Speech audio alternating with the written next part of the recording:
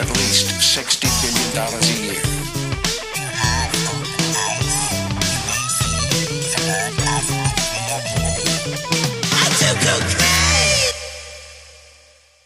Clip that, chat. Hey, what's up? That's catnip. Yeah, wow. Okay. Wait, we are saying that now? catnip today? Shit. Okay, hey. I used it a couple times. Yo, that's catnip, dude. I told you I'm starting. I was just someone was a giving new catnip wave. to their cat the other night, and I was like, "Yo, That's catnip. yeah." That's nip. I also- Catnip's out for Harambe. I you know? also I dropped our episode on them because I was like, "Oh, you see what your cat's doing? You want to learn more about this?" Hell yeah. Dude, what if cats just vibed Guerrilla out all day marketing. listening to fucking the catnip episode? Just got stoned on catnip, and we're just like, whoa, dude. I could Fucking see so it. high They might right judge now. us though. Well, hello everybody. Welcome to the Drinking Out of Cups podcast. I am your Joe Rogan. Welcome to the Joe Rogan Experience. I'm welcomed here by my fellow Joe Rogans. I've got the Joe Rogan on my left over in Los Angeles or Austin, Texas. Yeah, more like Where- the Joe Rogan sex experience, know what I'm saying? Oh God! Oh, okay. That's scary. We're talking about nip, right? No, it's just introduce yourself. Oh, yeah, I guess I didn't do that, my bad. Dude, I'm the worst at introducing myself. Hello, my name is Ryan, and on my forward is fucking who do I got on my forward? Oh, welcome Yeah. to the Drinking Out of Cups Yeah, you're podcast. my This forward, is Micah. You're Um, across from me. I'm here. Hello. Yeah. On my forward. That's what I'm saying, dude. On my straight and narrow. Okay. Anyway, today we are talking about a designer drug that has made its own ripple through the news cycle and the media that many people do not remember. I know I don't. That drug is methoxetamine. Is that how Right? you pronounce Yeah, this? Nice job. Fuck yeah. I was trying to say methoxetamine. What? Okay. Yeah, dude. Okay. That's rough. Yeah. That ain't good. I've been saying it wrong in my head for days, dude. Literal days. Oh, I hope you drop it some. Methoxetamine? That's what It's I've an been X. saying. We've been, and it's methoxy. Yeah, but like we've been talking about methoxy drugs for months now. Yeah, but it's methox, and then there's an E at the end. There's no Y, so it's like Okay. methoxetamine. I don't know. That sounds wrong to me. Methoxetamine. Yeah. That sounds wrong to me. That's why I was like methoxetamine, dude. We're getting About it, like- zeeted off of the zetamine, dude. Well, then that would make all of the nicknames super weird too. So I'll put it more simply for you. We're going to be calling it MXE because that's what everybody knows it as, and the people who did it and remember it, that's what they probably know it as. Or maybe some of the nicknames like Mezzy, if it was Ryan. I was gonna But say, dude. Mexi. K-Mez. MCAT, K-Mex. Yeah. Or, Ryan, what's the most fun nickname that it's got? Dude, motherfucking Rafflecopter, dude.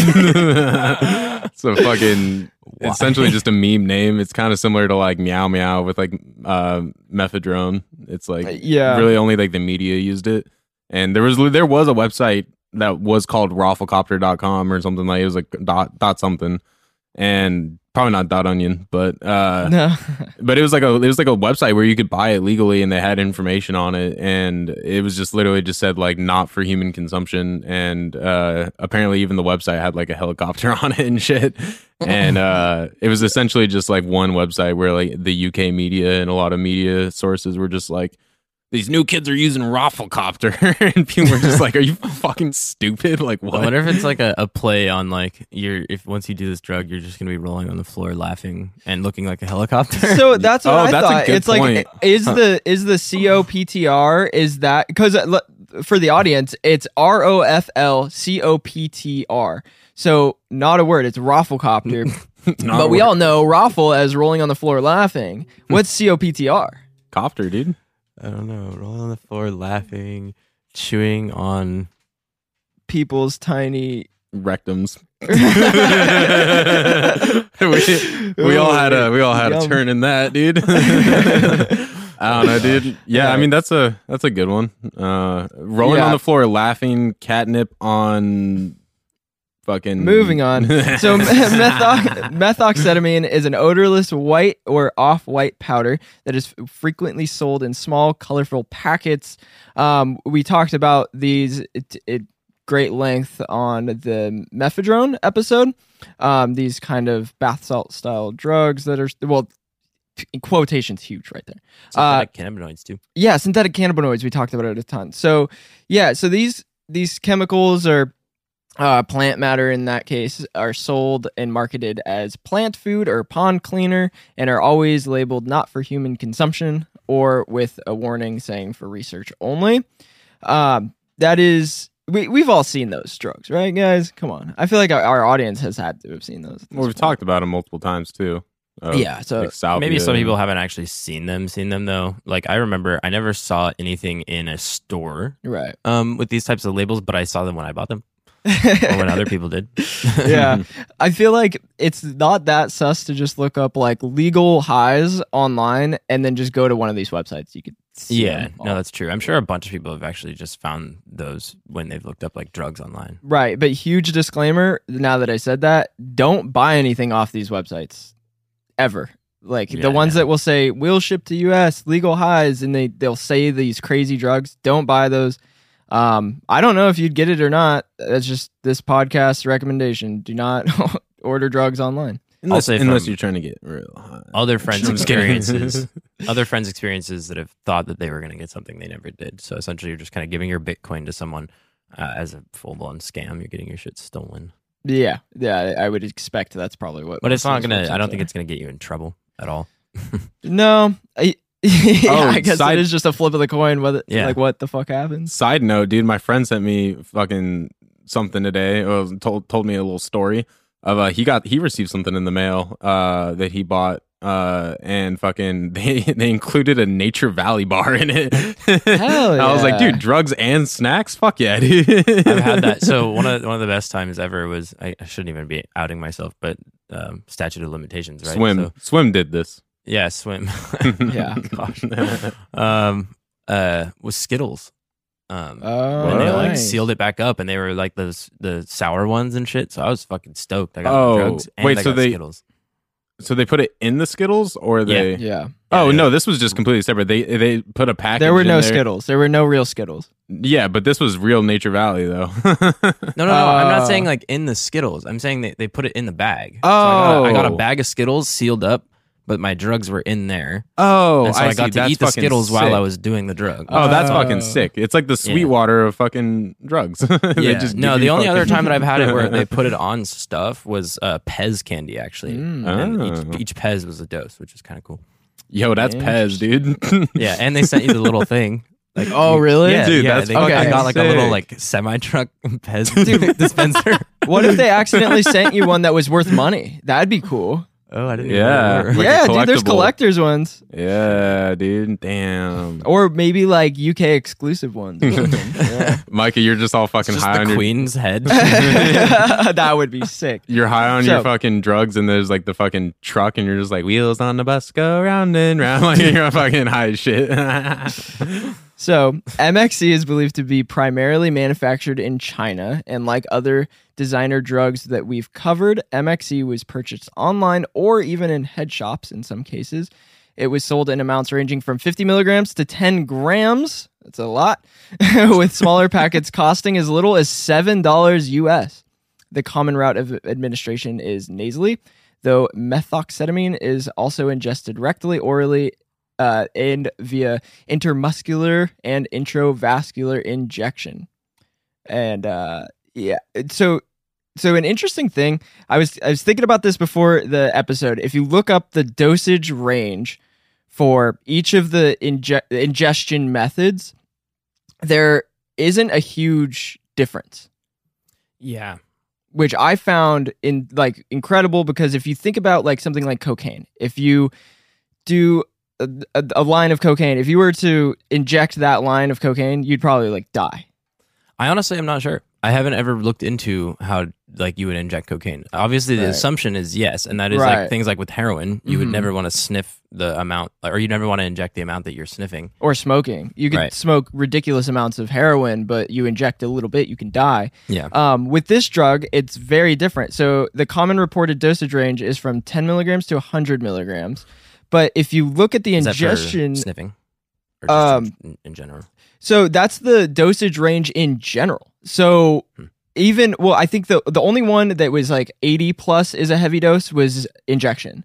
But other than that, all the other ingestion routes or methods said that that's a perfectly healthy range, which I just found interesting because not obviously you're going to have different effects if you snort a drug versus eat a drug, but and it's going to be active at different levels, but they're all safe levels. Yeah.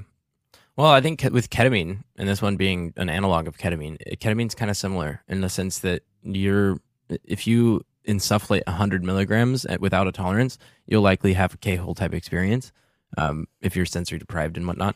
And then same thing if you were to just inject that 100 milligrams the first time ever. Okay, it will be a much more powerful experience with 100 milligrams. But it's just as safe. It's just, oh yeah, definitely. Yeah. Well, and with these drugs are incredibly, I shouldn't say physically safe, but really it's hard to overdose on a drug like this. With this one, maybe a little bit easier than ketamine for some stuff we'll talk about. But so for the duration of the effects following an IM administration, that's intramuscular administration, lasts less than an hour, whereas it can range 5 to 7 hours with an oral consumption. Following insufflation, users report a 30 to 90 minute delay before experiencing a response, which I thought was pretty long, honestly, for insufflation. Like, that's a fucking you think crazy long. You think you snort something that's going to be the quickest, yeah, or other than shooting it. A lot of the PCP derivatives are like that, and that is what makes them incredibly dangerous. Is you're more likely to just continue. Yeah, because if you're not feeling it, you're not feeling any effects. 30 minutes, 60 minutes after you take something, you're likely going to repeatedly keep dosing yourself, which can lead to unintentional overdoses, which apparently happened pretty frequently with this drug. Very unintentional overdoses. With some overdoses, the effects lasting days, I saw, which is pretty terrible. Well, it kind of reminds me of LSD, that like thing that happens with people all the time when they're new to it, where they take a tab and then an hour and a half goes by and they're like, I don't feel it. So then they're like, oh, I'll take another tab. And then within 10 minutes, they're like, oh, fuck. Well, that even happens with MDMA. You eat like an MDMA pill or something. If you don't snort it and you're not feeling it in 30 minutes, a lot of people just take more. Think, oh, I might have taken the side that had nothing or something. But it's like, no, it's mixed in there pretty well.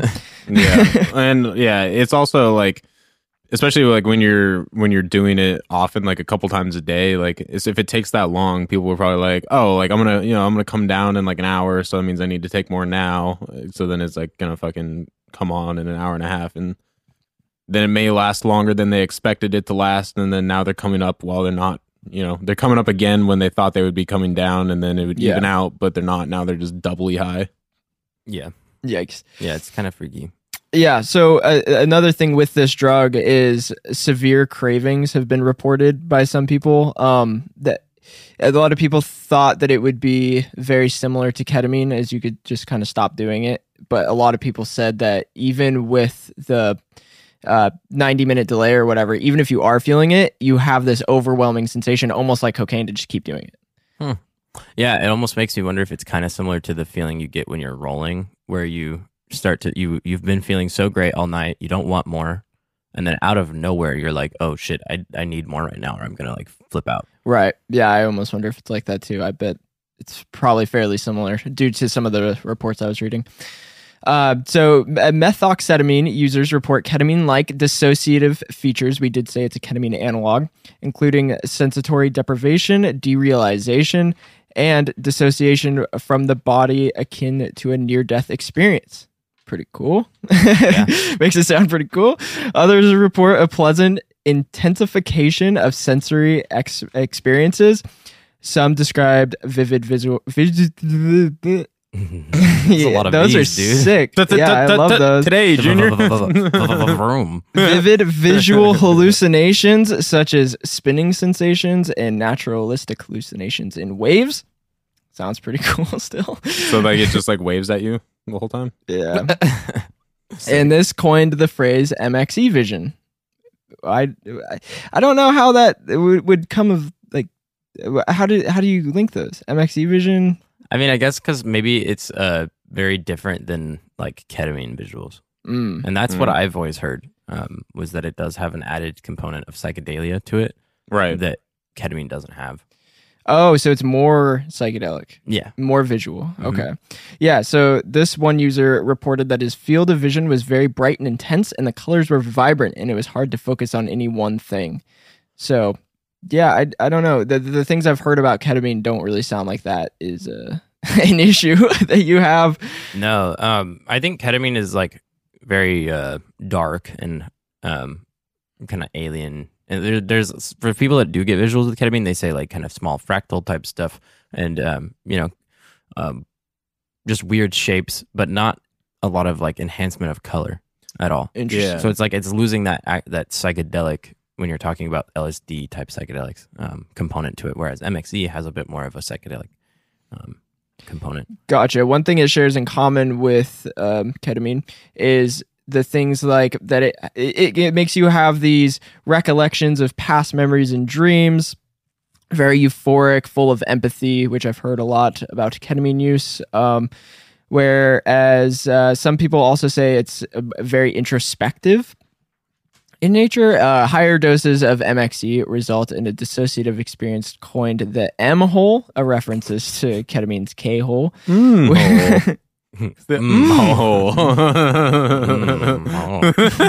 fucking god, dude. One thing I was meaning to mention that I read this in a lot of different reports, or some Earwood reports and stuff like that, and some people said that they were getting a lot of like auditory hallucinations, which, not having done ketamine, I don't really know how that matches with that. But with ketamine, do you get a lot of auditory hallucinations, or is it like not everybody does. Okay. So I actually looked up one time a long time ago when I first experienced the effect of having people in the room that you just hear them like talking, and it's usually, so a lot of the times what this would happen with me is that I would do a K-hold dose after whoever I was spending time with, whether it was at work or whether I was hanging out with people, and then I went home and I did this. I would hear and kind of see, but not fully see, right? They're just like shadow people almost in the room. And I had a blindfold on, right? So this is all in the head. So I'm hearing them talking fully. I can hear like literally their voices. I've heard your guys' voices before. Not even just because I was just with you, but because your voices were the last thing in my head. So that's usually what it is. It's picking up on the last thing that you experienced within potentially the past like day. And then you get, at least for me, that's what I get. But I looked this up one time, and a bunch of people on the ketamine subreddit were like, no, that's schizophrenia. And I was like, hell yeah. Well, you know what? A fun thought that I just thought of. You know that Rolling Stones song, "Can't You Hear Me Talking"? No. Well, it's like, can't you hear me knock? Or no, sorry. Wait, did I say can't you hear me Ryan, talking? you're off the fucking show with your boomer music references. No, this is a final straw. No, let me get this out. Let me get this out. This is a fun thought. So the song is "Can You Hear Me?" Can't you hear me knocking? I don't know. It's on Sticky Fingers. Anyway, the song is like it's like "Can't you hear me knocking on your window?" And then I was like, oh, that'd be funny if you were like, you hear some voice, like you're going through a full schizophrenic thing. You hear some voice and it's like, "Can't you hear me talking? Jump out your window." And people no, that's terrible. That is so bad. That is not a fun thought. That is not a fun thought. What if you were tripping on MXE and all of a sudden this song told you to kill yourself? No, I was just saying like voices, dude. Like, what if the voices told you to like? I don't know. If you want to hear more stuff like this, go to our Patreon. I thought this was a fun thought, dude. My bad. Not killing yourself with the one thing sick. I will mention is that being like making light of something like that can be pretty bad, just due to the fact that there are listeners who likely have people that they've lost due to suicide. So obviously, it was not serious, and if that did I know that did happen to you, I'm sorry if I triggered you. That's not what I meant to do. I just thought that was funny. It's like a fun fact, or it's like a wait, did I say fun fact after or something? Yeah, it's a fact. It's fun, like dude. It's a trigger warning after the fact. Yeah. Sorry. Cool. Well, so, just to say, I would see that most likely this one would cause auditory hallucinations then, but maybe not for everyone, right? So but maybe more so than ketamine, due to it being more psychedelic than ketamine. Gotcha. Yeah. So the whole reason I brought this up is because somebody that I saw like read or said a thing that they had like basically like a whole like report, and they were like saying that they're hearing like really gnarly like buzzing and like weird just distortion, like audio distortions and stuff, which I was like, oh, that's interesting. You know what I've been looking up is if you have tinnitus and take psychedelic drugs or even weed, you have a higher chance of having auditory hallucinations. Yeah. So I think a lot of that is because your brain, even so with tinnitus, but then with things like deafness, not from birth, right? So like from explosions, just loud noises or anything like that, or even just like later on, people have like the eustachian tube dysfunction type stuff, where at one point they start to lose hearing in one ear, maybe. Then their brain will start to account for that. And like rebalance, so that if they were to ever get their hearing back in that ear, they would end up hearing things way too loud because the brain has been adjusting for it. Interesting. The same way that your brain adjusts when you go blind, it helps you with hearing more, and touch and stuff, and taste and smell. And so this weirdly enough happens with most dissociative drugs, where the sounds, like whatever sounds are potentially in the room, whether it's just white noise, will be super amplified. Or even a ceiling fan or something. You'll start hearing the ceiling fan going like, hey, or something weird. Yeah, because I've had conversations with my AC. Because it's so loud. And I turn it on purpose, actually, before a K-hole experience because of that. Because I want to have the white noise be this thing where I literally will hear the AC start up and then it sounds like it's like taking off.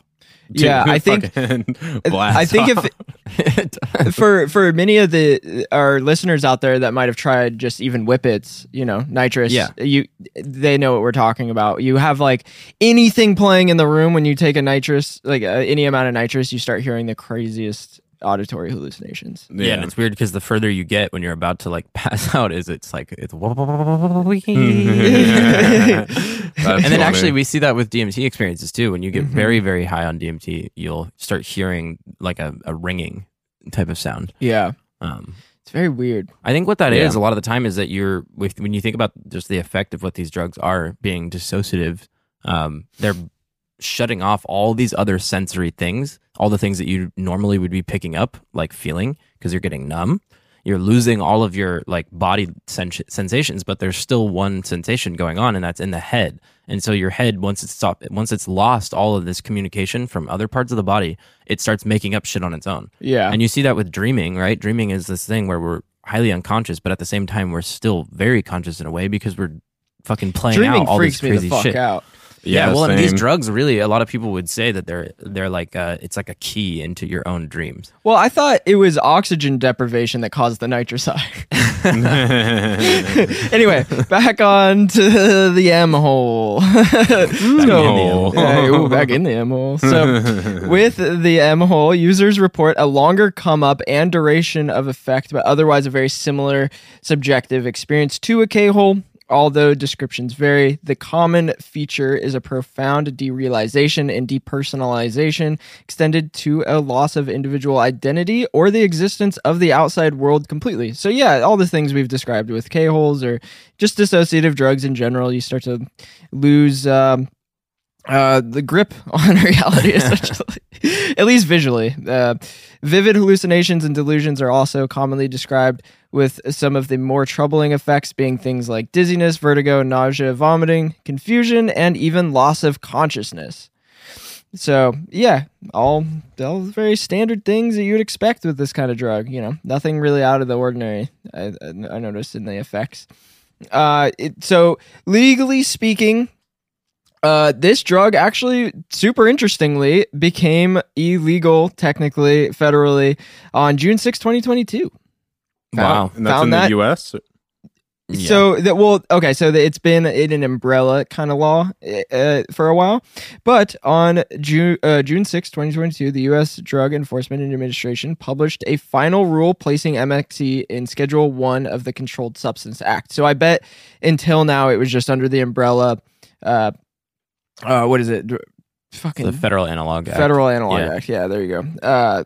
And I think in the UK, it's been a class 1 for a while now. It's illegal pretty much everywhere. Yeah. Well, they made it temporarily illegal in 2012 with the possibility of making it legal again, because they basically wanted to see if they basically banned it temporarily and were like, all right, we need to figure out if this should be fully illegal or not. And then in 2013, they made it Schedule 1, which is crazy because Schedule 1, as we know, is for things that don't have any medical use, and which is crazy because if this is an analog of ketamine, we know how much medical use there is for ketamine. So that's crazy.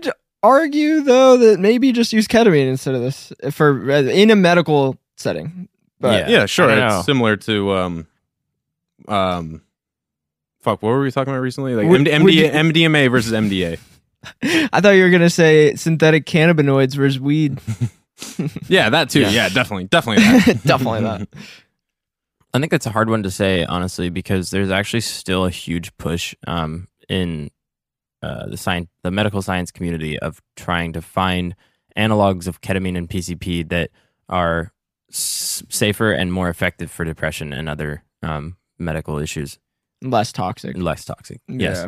So these drugs are always being made because ketamine is, we like all know that it is highly toxic to the body, specific organs, yes, but highly toxic at a certain point. It can be highly beneficial in medicine, but at one point it becomes kind of like why would you continue to do that if your body is saying no? Right. My body. And it's sad because I've had people on Reddit that I had an argument with because he essentially was trying to say like, well, my doctor gives me ketamine. I'm prescribed, 100-something milligrams a day, and I've been taking it for 3 months. I won't experience bladder issues. And I was like, why is that? And he's like, well, because my doctor gave it to me. He prescribed it to me this way. So it won't happen to me. And I asked him, like, how many ketamine users do you know? And he said, I've never met anyone who's used ketamine. And I was like, well, then you have nothing to say because no matter what, these drugs, you're not going to be special and somehow just not be affected by it. Yeah. Maybe one day, or maybe it'll take longer, right? For some people, like their body's more resistant to the damage. That's the way I feel about the people who you see just chugging alcohol all the fucking time into their 50s. Right. Yeah. I'm like, when the fuck is your time coming? Well, and for some people, it's not a long time though. Actually, no, yeah, because my grandma, the one that looks like David Bowie, she your grandma looks like David Bowie. Yeah, we went over this. Yeah. I mean, I feel like I remember you saying that, but it was like about a year ago, probably now. Hilarious. Anyway, she lives on like a nudist beach down in Texas. Dude, right? Fuck yeah, your grandma's dope. No, she's a fucking piece of shit. Yeah, like I said, your grandma sucks, hella Trump supporter. She asked my sister, like, when my sister was in college, she was like, oh, so how are you going to be able to, have you found a man yet that, like, makes enough money kind of thing? Oh my God. Because, like, that's what you're planning. Yeah, she asked her, she's like, are you going to leave college to, like get a man? But okay, so anyway, she she was drinking to the point where she lost 90% of her liver, right? God damn. Yeah, no, I know. She was in the hospital ready to die. Right now? And guess what? No. This was like a few years ago. My mom went to Texas and everything to like say goodbye. And then afterward, now she just drinks wine and beer. And she did this thing where when my mom was living in the fifth wheel trailer, she like out of nowhere just walked out the door without the freaking steps out. She face planted. She face planted. She just got right back up. But anyway, that's my. Dude, your grandma is fucking wild. What I mean is that like legit, I do think that there's some people where you could look at them and be like, okay, well they should be dead any day now by alcohol, and they just somehow won't, and they probably will live till like 90. Well, you guys both know I have someone that's like close to me that told me they had a year to live. Doctor said maybe 6 months to a year max. Like you have like your liver's failing essentially. And then they went, I think 6 months without drinking, and now they're drinking every day again. I don't know if they're alive now, but I have a theory. Do you think they were ingesting adrenochrome? Probably. Staying young? No, Fireball out of a Some bladder, so it was like it was more piss-like. Anyway. No. Fiery piss. Yeah. Oh, did you guys see that thing I sent you guys earlier about piss stabs? No, but for the history of MXE, in contrast to many novel psychoactive substances, the origin of MXE is known, at least who made it. MXE was synthesized in the UK by a pharmaceutical scientist known as M for self-medication purposes. This chemist's identity remains anonymous, but they were willing to speak with Hamilton Morris in an interview for Vice back in 2011. M, the chemist who discovered methoxetamine, claimed that the compound contained every necessary function group to require contained every necessary functional group required to produce the perfect dissociative. Pretty cool. So he kind of sounds like a neo-Shulginist kind of guy. Yeah. Shouts out Dr. Z. If anyone hasn't listened to that episode yet, they should. Yeah. And the chemical was intended to be a quote-unquote stress-free alternative to ketamine. Not what it turned out to be, but because he essentially was making this drug to be a less toxic version of ketamine, because we know ketamine is toxic, at least on the bladder heavily. This drug made headlines in the UK as the crazy new party drug that everyone was taking, yet many people believe that a lot of the hype was being driven by the way that the drug was being sold, as MXE was one of those designer drugs being sold online by people similar to what we see nowadays with the Instagram pages, their entire Instagram dedicated to selling illicit substances and items. Like Ryan mentioned in the beginning, there was the Rafflecopter website. One of the people on Vice that has written an article, I think it came out in 2013, said that he had never heard about it living in the UK until he got an ad for the website, Rafflecopter. Which I found very interesting, because he was like, okay, well, the news is saying it's all this hype. Like, after he looked it up after seeing the website, the Rafflecopter website, and he's like, the news is saying it's all this hype. I don't know about it. My friends don't know about it. So it's really a weird drug in the sense that a lot of people say it was really popular, but other people feel like they were either left out of the loop, because the guy for Vice was like, I don't know how a new drug craze came in and left without me seeing it, because I do drugs. So yeah, it's probably one of those just like very niche communities. Like, if you know, you know, and like if you do know, you're obsessed with it, and if you don't, then it's like, well, you're not in the loop. Yeah, I'm just used to being left out of the loop, so I just I never know about any cool shit, man. It's kind of how ketamine was for a while though. Here, people heard about it, but they never really saw it around. It wasn't like at a party. It wasn't something that people were offering you. And now it's at a point where, as you guys have also seen and observed, like that it's everywhere. Yeah. Everyone's talking about it. It's kind of a trend. People who I never thought would talk about it or care about it or do it, all of a sudden are like, yeah, I did ketamine last weekend. I know. Yeah, it's fucking wild. Blows my mind. I went to my friend's house, and their roommate was like bragging about how she did ketamine with some random dude she met and like rode his jet ski and shit. And I'm just like, and she's like straight edge, I thought. That's funny. Crazy. Well, I think that's the thing, is that now there's even more people open to using it because they've heard about it in the news as being a really good thing. And so they're like, well, if it's a party drug, but it's also good for you, might as well use it. Yeah, I think I've also heard of people being like, yeah, I thought it was coke and it was K, but like still fun, you know? Yeah, dude, I hear that so often. And then I also hear people that are like obsessed with doing K that don't really know much about it, and they just only read about like the positive facts, and they're like, oh, dude, it's the best. And it's like, you also know that like you're damaging your fucking bladder and shit, right? They're like, nah, it's only if I do it every day. And I'm just like, yeah. All right. Well, and that's, anyway. I mean, that's the thing, is that that's only been known. Our first report of ketamine bladder symptoms was on Reddit in 2007. I mean, it's not been a very well known thing. Like, doctors have just started to really get an idea that yes, it's bad for the bladder. And so there's going to be some doctors, I bet, in certain states like the Midwest and the South that won't even know that because they are not as progressive as we are over here. And so then in other states, other city or other countries, right? Even there's going to be even more of that. In the UK, they're seeing a whole lot of it because the doctors constantly have to deal with it. But then, if you were to go over to somewhere like Romania, maybe they're not as knowledgeable. Until doctors are AI-driven robots, I won't trust them. Because doctors, at the end of the day, are still opinionated humans. Oh, yeah. So, like you were saying with your doctor experience, like, doctors are just fucking opinionated as shit, so they're going to draw their own conclusions wherever they want. And even if a doctor, knows about the ketamine bladder issue, they're going to think, oh, well, I wouldn't even be allowed to prescribe enough to damage someone's bladder, or kind of thing. Right. Yeah, so I don't know. I just had a fun thought, and this is a more fun thought than my other thought, so stick through this with me. Do you think eventually doctors are just going to, like, when you tell a doctor, like, all of your symptoms and stuff, and they're just typing it into the computer, do you think they're just typing it into Chat GPT, and it's just fucking giving them answers? They're like, oh, yeah, do this, because, like, doctors don't even know better than Chat GPT? I mean, probably, because my doctor Googled some Zoloft stuff because she couldn't remember exactly what she was trying to say when she said it. So she pulled up like WebMD or something and was like, oh yeah, so these are the effects. That's awesome. Sick, dude. That's a reliable doctor. You have to make an account to use Chat GPT. No thanks. Anyway, let's get back onto the MXE train. Raven's like, I have to go through the steps of making an account.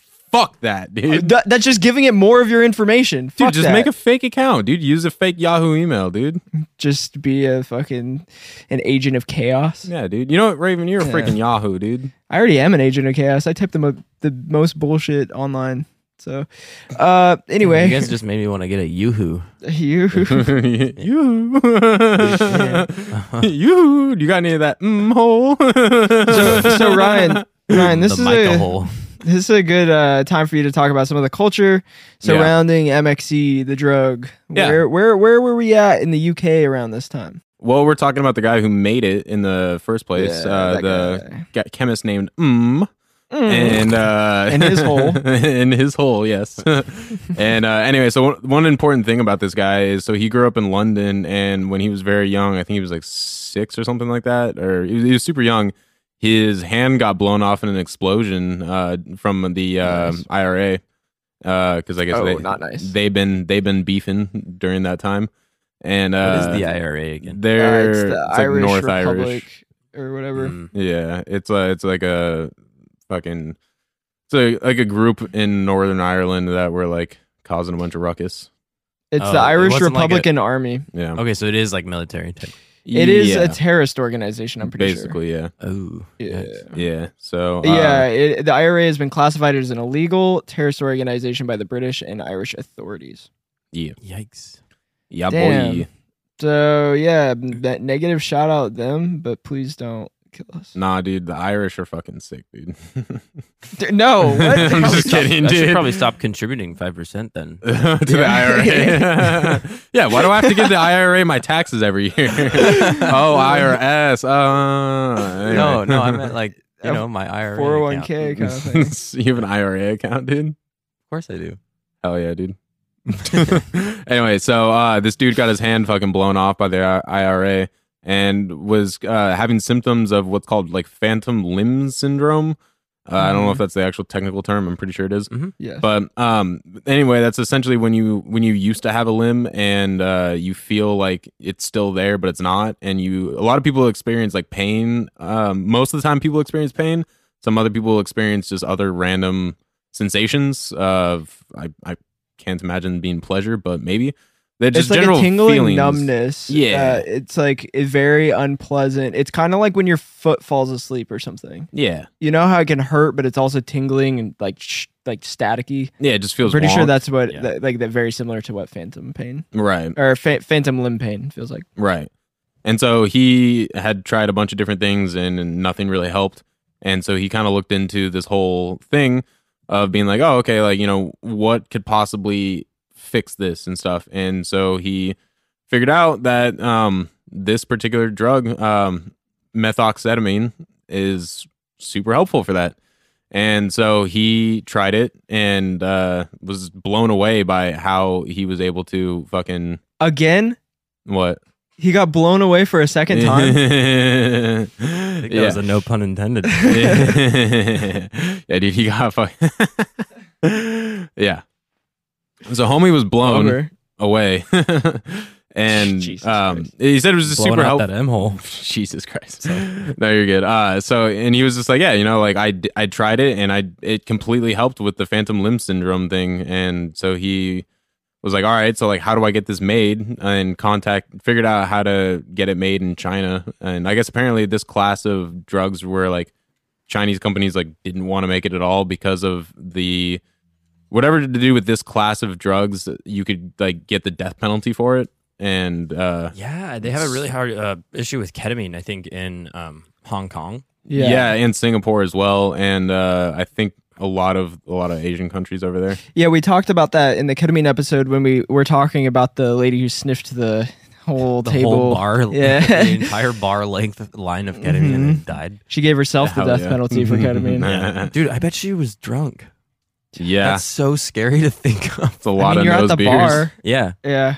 She's off them What do you- beers and nose beers, dude. I could do everybody's ketamine in this bar. One line. Let's go. All at once or one at the same or all I don't know what I'm saying. All for one and Go one ahead. for all, dude. One for all, all for one. Yeah. I'm too caffed up, dude. Yeah, you're off that calf, dude. Raven's off the K-Mex. Yeah. He's off that C-Max, That dude. sounds like a cereal. K-Mex, dude. Hell yeah. Anyway, so this guy got some of it made and started using it a lot, and a lot of people that tried it said the same thing, that the phantom limb syndrome was pretty much gone when using MXE, which is pretty cool. And so a lot of places like pain management places were giving it out in a lemon flavored Linctus, which is essentially just a little syrup. They're sipping on that scissor. Sipping on that Linctus. Sipping on that Linctus. But apparently it was not very tasty, and so a lot of people didn't like to drink it because it was just this thick fucking syrup that just lingered in your throat and didn't taste very good. So the other way to do that to get in your system was boofing it, and people who don't know what boofing is, give it a goog. Essentially, it's putting it up your rectum, and so you can bypass your taste buds. But the only drawback with this is you get some syrupy butt cheeks, which is just some sticky buttocks. Yep. And so you may be not having to taste it, but you're freaking you know what's up. It sounds like a pretty cool lube for some chemsex party. I mean, I feel like the opposite, dude. You're just gonna. It's like you're a dog, dude. You're gonna get in there and you're just gonna get stuck, dude. Have you ever seen dogs have sex and the wiener just gets stuck inside the other one and they just get stuck there for a while? Have you not seen that video of the chicken that gets stuck to the back of did see that. So anyway, I assume that's what would happen if you were to use this as lube. I guess it's syrupy, but have you never used syrup? It's pretty fun. I bet it tastes pretty good, dude. It helps you bypass the God, dude. of the M-hole. It's like, why does your butthole smell like agave? So I will say, you told everyone to give it a goog, right? Yeah. Well, I gave it a Bing because I don't use Google. But all right. So Boof Boof image search filter off gives you some dude DJ Boof, so nothing fun Hell there. Yeah. Whack. And then the Urban Dictionary for Boof. Honestly, I don't know what it means, but some kid in my Italian class keeps on threatening to do it to the teacher. I'm gonna boof you.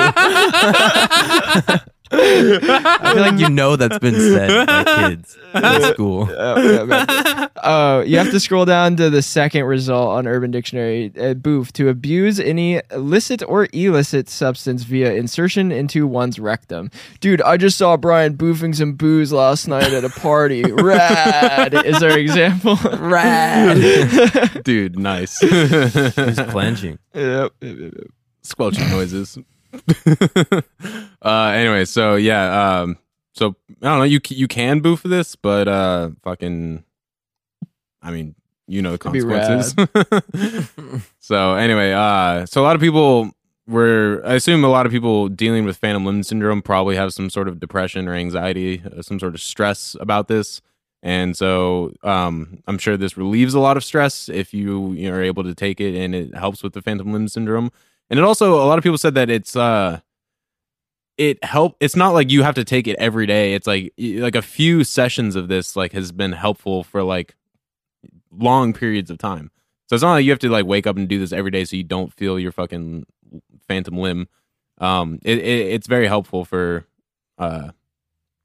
just helping with the future, which I'm sure Micah can probably get into with science and stuff, but maybe why that is. And anyway, so a lot of people also were experiencing just in general just PTSD, and in general people who deal with depression or PTSD or whatever, they've said this is super helpful with as well, which we can probably get into later more as well with the science stuff. So basically just want to talk about the military, because we're talking about PTSD and stuff like that, and a lot of legal highs have become super popular in the military over the last 20 years. Essentially, when these things first started coming out, like synthetic cannabinoids and methadone and all these different things that don't show up, or either don't show up on drug tests or they're just legal, so it's no one can really get you in trouble for doing it. And so it's actually raised a lot of concern because it kind of questions our military readiness, is what people say. And a lot of that's been in the news and stuff like that, and which I don't necessarily agree with, but it is a point. There's a lot of people who are basically saying that's like, oh, if someone's on a dissociative, like while we get attacked, then like how helpful are they? Like if everyone in the fucking company is on a dissociative and we get bombed, like fucking, what are they going to do to help us? I thought that if our soldiers were in the M hole, it's a don't ask, don't tell kind of situation. True. True. That's a good point. Yeah, I don't know. Some of the media needs to fucking butt out. Mind their fucking business. They need to dude. fucking dude. They need to butt out of our M hole, dude. Get that butt out of here. Butt out. Wow, that's pretty good. Yeah, thanks, dude. I thought that was pretty good. Anyway, so the media basically was just like kind of blew it up when they were trying to make it illegal, and when the whole rafflecopter thing was going around, they were just like, oh, like what if someone attacks us and the military's on the dissociatives? Like nobody's gonna be able to help us, and it's like in reality, the entire company's not gonna be on dissociatives, and they're probably not doing this every day. Although they could be, because we talked about the addictiveness and the. I guess not necessarily addictiveness, but just like the redosing thing of just constantly doing it over and over kind again. Of a temporary addiction in a way. Yeah, I mean, for yeah, sure. that's part of what makes a lot of drugs addictive is True. their short duration and the good feelings that you get in that short period of time. Right. Feeling like you want to just keep on keeping that going. Keep on keeping on. Yeah. True. So anyway, I mean, I guess it is a good point for sure, but it's also like I can't imagine people in especially in the Middle East or in places that are more liable to get attacked than U.S. like soil. People are probably going to attack military bases overseas than attacking U.S. soil for the most part, just because it's closer to them. It happened today. Yeah. You were saying in Iran, there were some bombings. No, in Syria. I think. In Syria, that's what it was. Okay. I don't know. I don't look at the news. All right. It popped up on my phone. It usually doesn't. Did Homeboy get arrested yet? Nah. Which homeboy? Trump. Oh no, yeah, he was supposed to get arrested on Wednesday or Thursday, but they're saying now it might be next week. But they're asking his whole team to testify and stuff now. Nice, cool. So anyway, maybe he'll start doing M hole. Well, someone's gonna do his MO. Yeah, if he goes to prison, someone's definitely gonna be getting his MO. Dude, I was listening to a podcast the other day, and they were talking about I guess someone made a meme of Trump doing the fucking prison stance, I guess, or whatever. When people take prison pictures or whatever, they did that, but they put fucking Trump's face on one of the guys, and I was like, that's hilarious. That's really funny. Anyway, so back to the whole fucking military thing. So that's part of the reason why the media was blowing it up, is they were just like, oh, what if we get attacked? No one's able to help. Whatever. I don't think that's necessarily a super cause of concern, because I don't think. Even if one or two people or a few people were on this while we did get attacked, that doesn't mean that we're fucked. It's okay, a couple people are fucked up on this. Everyone else is still good to go. So it is a slight concern, but it's also I don't know. I don't think it's crazy big concern. It's kind of blown way out of proportion, in my opinion. But also, who knows? I'm not there. I'm not in the military. I don't know what you're saying that the media blew something out of proportion? No fucking way. That's so crazy. Yeah, first time ever, That's the dude. hottest take you've had, honestly. First time ever, dude. Fucking first time hot take. So anyway, but it's used a lot apparently in the military, as well as other people who are using other legal substances. But it's super helpful for PTSD. I read a lot of stories of people that have been in in that whole war with Iraq and Afghanistan and all that, and people that have been in hand combat and have been really fucked up from it, and they're saying that their PTSD is gnarly, and they've tried many other things like opiates and they haven't. I didn't read any reports of people trying Ibogaine before this, but people basically just trying methadone and stuff and all sorts of different things to try to just numb themselves from this pain that they're in, and just having no positive effects until trying MXE, and then people being just wow, this is the one thing that is very, very helpful for our PTSD. Even have people who've tried ketamine and said that it wasn't nearly as helpful as this. Interesting. Okay, that makes kind a of lot of sense. Yeah. really that surprises me because Really? I feel like people with PTSD and like physical ailments and even PTSD or depression due to their physical ailments really cling to ketamine because it seems to help a lot. Yeah. Well, it does, but it's also the one that's actually around. Right, Yeah, exactly. That's a good Like, point. this is gone. Well, So because this one would help a lot with the mental stuff like depression because of its psychoactive, like it's psychedelic kind of experience rather than being a very. It is still introspective, but yeah, like you said, ketamine can be dark, very introspective, very just like weird psychedelic. While this sounds a lot more like LSD in ketamine. yes, and also it lasts longer. Yeah. So I actually have always felt that this compound and many of the analogs of PCP and ketamine would actually be better for depression, PTSD, and pain because they last longer. Yeah. That's an interesting thought. You're spending more time in that headspace. Ketamine is very short. A K-hole is like 10 minutes. Well, as we know with the ketamine treatment centers, they're putting you under just redose, essentially IV, trying to keep you in that headspace. Yeah, you get a drip. Because so with this, you wouldn't have to do that as much. No. Not nearly. Yeah, and I mean, just a lot of people have just said that it's also I read a very particular review, or I guess there's an article of this one guy talking about it, and he was saying that it's like compared to ketamine, he said this was much more spiritual. It was much better for him to get into that headspace of like bringing all these things to the front and of like all these like problems that he has, and is trying to deal with them.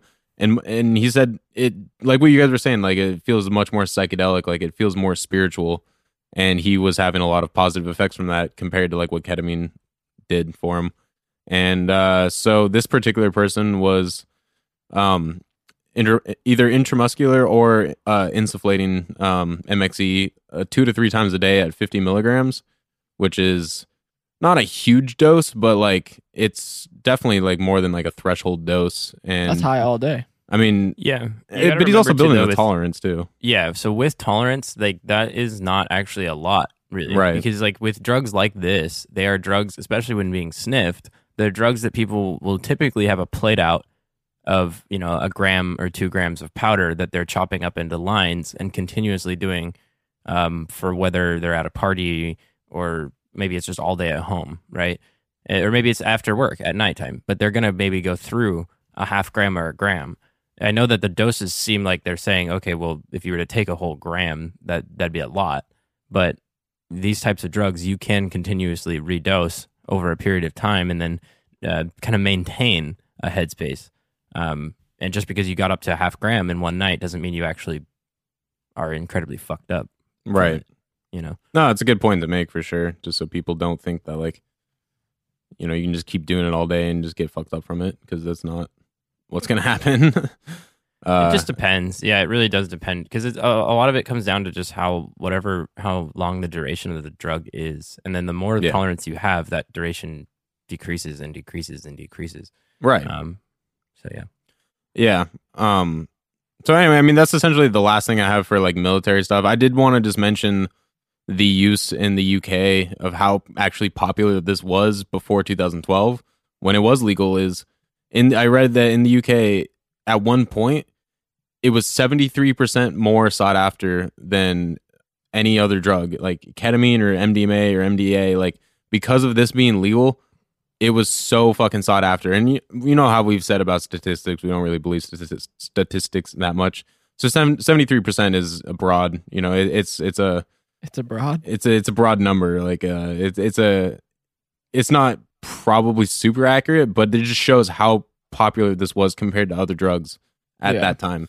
What it shows is that with the survey that they did, like the population that they got, it shows exactly what it shows. And that's 73% of the people that they looked at. And so it is a lot. Yeah. Whether or not you want to extrapolate that out to the entire population of the country, it's up to you. But the statistics at the end of the day are always going to be what they are. And it's not always going to be like, oh, this is accurate. But it also comes down to the way that you're thinking about it.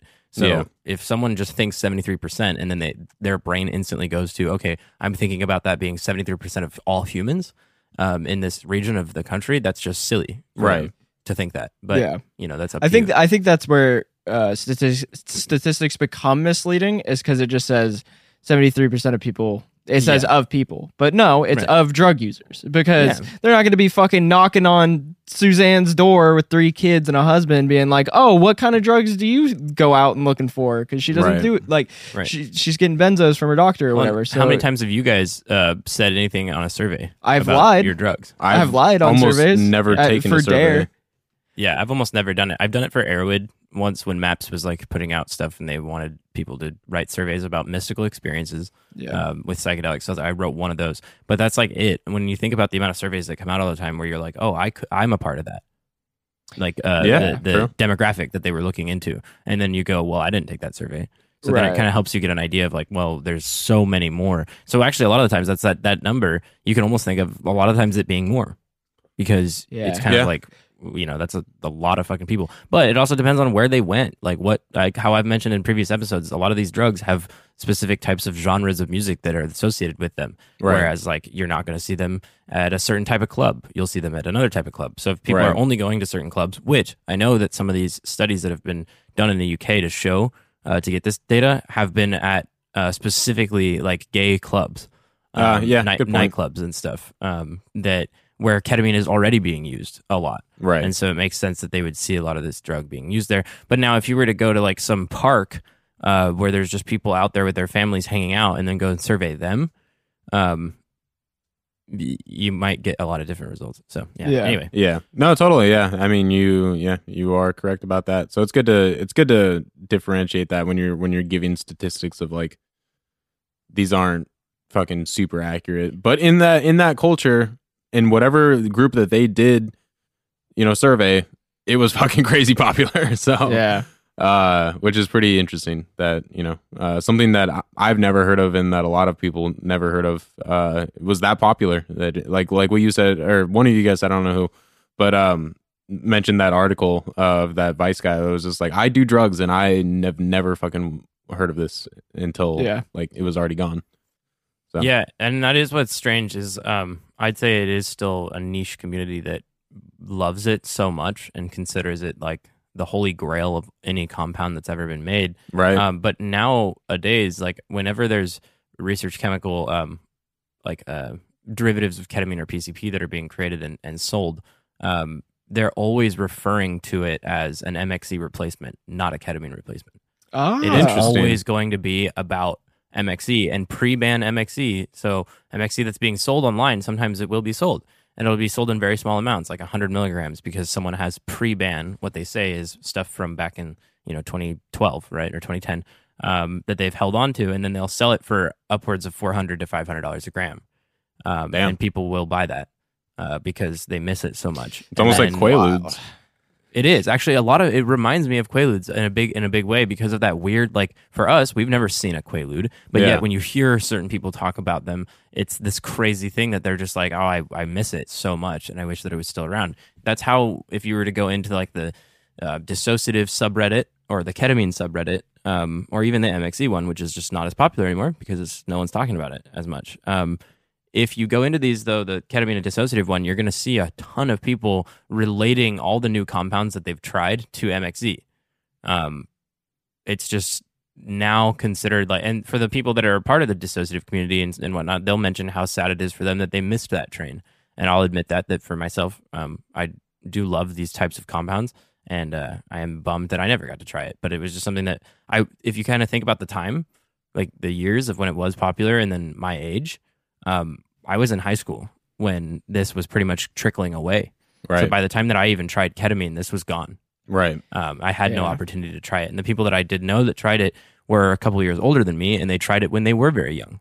But I almost wonder if that then holds the same kind of mythos as people who are like, no, you've never tried real cocaine.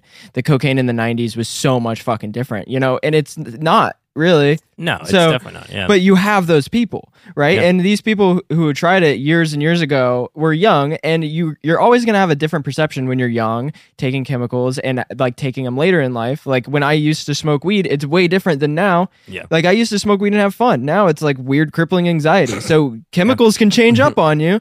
And so I almost wonder if there's some of that going on. And my biggest assumption is that, and it didn't stay around long enough for the scientific community to really figure this out, but that there were isomers of it, that there might have been one that was actually better that once in a while people got, and it was just this incredible compound. And then there was other versions that just weren't.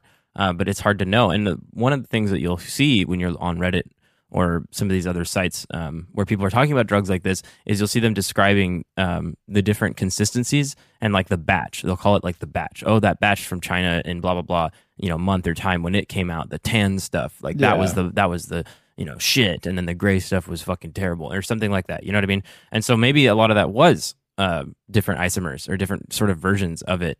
But then at the end of the day, people nowadays, you're likely not going to meet someone who's going to talk about it. It's going to be something that maybe that if they've done it, they'll write about it on Reddit, but it's not really in conversation anymore. The only time that you're ever going to really hear about it is if people are doing ketamine and someone mentions how, oh, do you guys remember doing MXE? And maybe one person in a group of people will be like, oh my God, yeah, I love MXE. Or some people will actually be like, no, fuck MXE because that shit fucked my friend up so bad. Because a lot of the times this was being sold as ketamine. Right. And not being told that it was much stronger and lasted longer. And so then people would sniff what they thought was a ketamine dose, and then they would get, super fucked up at the concert or wherever they are, and they'd be really angry about it. So there's still a component to it like that, where ketamine has that component where someone, is at a party and then they put their head down and sniff a big ass line of what they thought was cocaine. And then they get ketamine and then they get, pissed off. And then they always will talk shit about ketamine after that. Not always, but like some people will get that way where they're just like, fuck that drug. Fuck the people that use it, blah, blah, blah. Which is like what's up? It's like diametrically opposed to the like someone accidentally drinking a drink that's spiked with MDMA and then having a blast. Like, I need more of that shit. Yeah. Or acid. Yeah, true. Yeah, I was just gonna relate it to almost like getting sold like MDMA, like what you thought was like ecstasy, but it was like really like just something else, like whether it be PMA or whether it be some sort of research chemical. Like I know a lot of the ecstasy that was going around when I was in high school was like not even MDMA at all. Probably methadone. And then it could have been MDMA. Yeah, I'm not sure, but I know the first time I hated ecstasy, and then the first time I tried real MDMA, I was like, oh, this is nothing like what I've been taking. Like, this is dope. Yeah. And so I was always like, dude, fucking ecstasy sucks. Like, this shit's not good. And then people were like, dude, you just haven't tried like good ecstasy. Like, I've tried those pills. Like, those suck. That's like meth. I remember in high school, just seeing a bag of like 50 like a blue Pokemon pills or something, and like people being like, yeah, dude, I took like 9 of these, and I think I've like started to get high, and it's just like, because I know who those were coming from, and fucking those are the same ones I was taking, dude. Dude, yeah, those are no good. Scary. I'm so glad I never took one of those. Yeah, dude, I've taken like a fucking handful of those and been able to like drive, like been totally fine, like just like it felt like I was on like Adderall, and then I fucking. Well, we'll save this story for the confessions. Yeah, that's for the Patreon. If you're a little mid fucking episode shouty, dude, a little positive shouty to the fucking Patreon, dude. If you guys are interested in hearing more about our personal experiences with these drugs, go over the Patreon. Patreon. Don't drive while in the M hole. Yeah, patreon.com/DOOC, and you will hear our confessions. Don't drive on any of these drugs. On the M hole. Anyway, the one last thing I wanted to mention in the culture is just like kind of what we were talking about, like the people like talking about how great MXE was, and a lot of the stuff that I read was basically people saying like this is like the best drug ever. Like this is like it's a combination of like the receptors and things that it hits in your brain is like the perfect combination of things, which I think would lead really well into the science stuff, and you can kind of talk about why that is. But that was just the main takeaway that I got from researching about this was people were just like, holy fucking shit, this is the best. Well, even the guy who made it. Yeah. Yeah, and that was his goal. Mm-hmm. Right. And so that's actually what's really cool about these neo-Shulginist individuals are that they have the ability to write down a structure and something that they think is, what they can essentially create a compound based on just their idea of how it's going to attach to certain areas of the brain, and then knowing what those receptors do, or what kind of behavioral response you get from when these receptors are either activated or deactivated, or partially activated, right? they can get an idea before they've even created the compound or tried the compound of what it's going to do, and even the dosage range of it and how long it's going to last. And so that's part of why these guys can make these compounds and actually have some confidence in taking them for the first time ever and having a pretty good idea of what they're going to do, which I just find really fascinating about science, right? Is that we're at a point now where people have this ability to do this, and it's kind of nuts, because then that's how these compounds are just always going to get made and come out. And to think that we've ever found the best compound is silly. Even LSD, right? To the three of us, that might be one of the coolest, best compounds that's ever been created. And it was very kind of random for him to create something like that. He didn't plan that out, right? Like these guys did. Right. But just think in 100 years from now, what kind of compounds are going to be made. Well, that's the thing that stresses me out with research chemicals is you hear these weird fucking names, these crazy names, right? And your brain immediately writes it off. Because it's not one of the big titles that you've heard about your whole life that are safe or they're known about, that thousands or tens of thousands or millions of people have taken. You know, your brain just writes it off as like, oh, that's a research chemical, I don't need to try it. But that's not the fucking case at all. All these chemicals have their own place and react in a certain way. It is interesting, these neo-Shogunist type people, that they can do this, but it also makes sense on a fundamental level of life. Everything's a chemical reaction. Everything in life is not a chemical. No, there's a lot of physical reactions, which are completely different. Than well, chemical. I mean, but these chemicals that you're ingesting are having a physical and chemical reaction inside your body. Definitely, yeah. But to say that everything is chemical is just not true. I would say most things. Well, all of life is a chemical reaction. No. How not? No, because I mean that's the thing is that there's physical reactions and chemical reactions. It's a stew of both. I could sit here and just like ingest water and food and never move and survive. Burning wood isn't a chemical reaction. It's not? No, that's a physical reaction. I fucking hate science. One thing I did want to. One thing I wanted to. Oxygen is a chemical. You know what I mean? I no longer think science is cool. This guy works in science. One thing I did want to mention is that you were talking about like in like possibly 100 years there might be other drugs that are even better and stuff like that. It's kind of like music, because like in relating it to music is, I think, a good thing, because like there's a formula, like there's a formula that everybody goes by, and it's like, okay, this is what people like, so let's keep making stuff that people like. Which is essentially like, okay, we found like psychedelics that a lot of people like LSD and mushrooms, and so let's create all these analogs and stuff of those. And then same with like ketamine and all these other things. And, you know, in music, when someone gets very experimental, and it may be very fucking cool, it may be awesome, but not the public may not enjoy that. And I think that's kind of similar to how a lot of drugs are right now. Is a lot of people are making remakes or things that are based off of other things of like, oh, if you like LSD, try this, you'll like this. But I think, and maybe like we were even saying, in like 100 years, we might have something completely different and way more experimental that has caught on to the public, and I think that's pretty cool. Yeah. Music is a chemical reaction.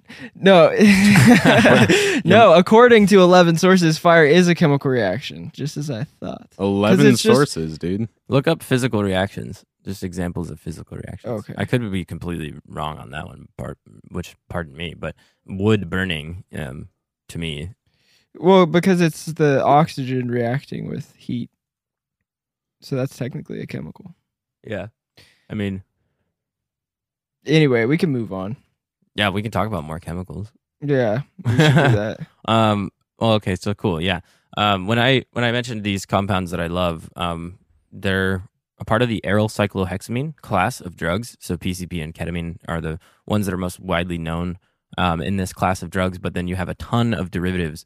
And even a drug called like MK801 that was used a lot in research. But anyway, MXE is a member of this class. And so this class acts on the glutamatergic system via the antagonism of the NMDA receptor, which I've mentioned in previous episodes a little bit. But for anyone who's just listening to this one and hasn't heard me talk about the NMDA receptor at all, this is usually really responsible for things like learning and memory. And so to think that by blocking it off completely, you're going to affect learning and memory in some kind of way.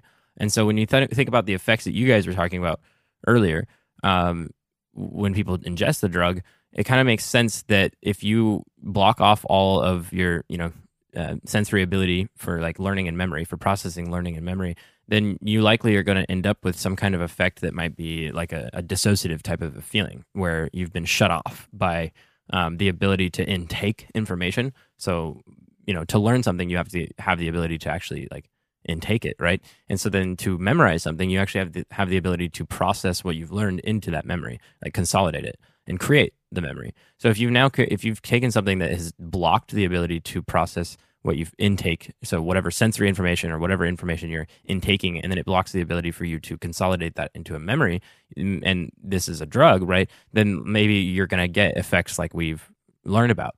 Now, that's not to say that this is only causing that the only reason that it has all of those beautiful, crazy effects to it are because of this antagonism of the NMDA receptor. That is not the case. That's not what I'm saying. It's just that this is the main key mechanism of action that is known about with these classes of drugs, and then this drug as well. So anyway, it's been suggested that the N-ethyl group, which is kind of what this was, the addition to it that M did was putting this N-ethyl 3-methoxy group onto ketamine, sort of, and he created MXE. So anyway, it's suggested that the N-ethyl group was selected to increase the potency and duration of action relative to ketamine, while ameliorating the bladder toxicity associated with chronic usage. So that was actually a really big part of it, was that it was thought that this compound could be something that would be not damaging to the bladder. And that's part of why so many people got interested in using it, was because it was being like advertised as a replacement of ketamine that wouldn't hurt your bladder. So then people were like, oh, sweet, ketamine was giving me bladder symptoms, so I'm going to try this. But we'll see later that wasn't the case. So the replacement of the 2-chloro with the 3-methoxy group was to decrease the anesthetic and the analgesic properties. And so with these drugs, the aryl cyclohexamine classes, you'll see a lot of numbness, right? And the ability to put someone into like an anesthetic state so you could operate on them. And PCP was the first one that was mostly being used for that. And then they discovered that, it was kind of difficult to operate on people who are still kind of awake and moving around, but are also super numb. And so then ketamine was introduced. And we talked about that in both of those episodes. But this one, again, was now created to be not as anesthetic and as pain relieving, but still, having the same benefits as ketamine does. So importantly, these claims originated in the popular literature or online and are made without any kind of supporting evidence. So they should be considered speculative at best. And it's worrying to see that they sort of worked their way into the peer-reviewed literature as statements of fact. And what I mean there is not the part of it being an analog of ketamine and being an NMDA antagonist. That's not speculative. It's the talking about it being better for bladder health, and then being not as anesthetic and not as pain relieving. So you're saying that's more speculative, or that's more fact? The following is more speculative. The fact is thing? The pharmacology side. Yeah, I see. Okay, gotcha. Yeah, I needed to clear that up, but I know. So mentioning that it's an NMDA receptor antagonist, it's also an inhibitor of dopamine reuptake. So the ability of dopamine to go back into the neuron that it first was released from into the synapse. And it's an agonist of the muscarinic, cholinergic, mu and kappa opioid, sigma-1 and serotonin receptors. So like I said, the key mechanism of action is that it has the ability to block those NMDA receptors, but it actually has a slew of other effects, which may make it may be why it is so much different than some of the other compounds out there. Even though we know that ketamine also affects these receptors in similar ways, it does it in a different way. And for one, the affinity that MXE has for NMDA receptors is greater than that for ketamine, but less than PCP. So it's sort of attaching and blocking these receptors more so than both ketamine. Interesting. It's greater for ketamine, but less than for PCP. Yeah, and it's a little hybrid.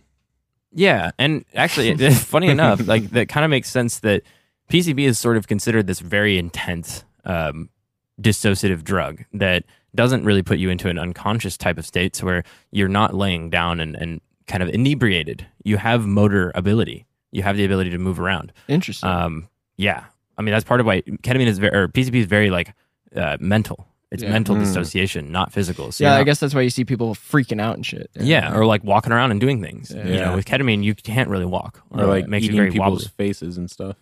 Yes, because that's totally what it does. I'm just kidding. That definitely was not synthetic cannabinoids at all. It was definitely PCP. Yeah, definitely PCP. Definitely pastime.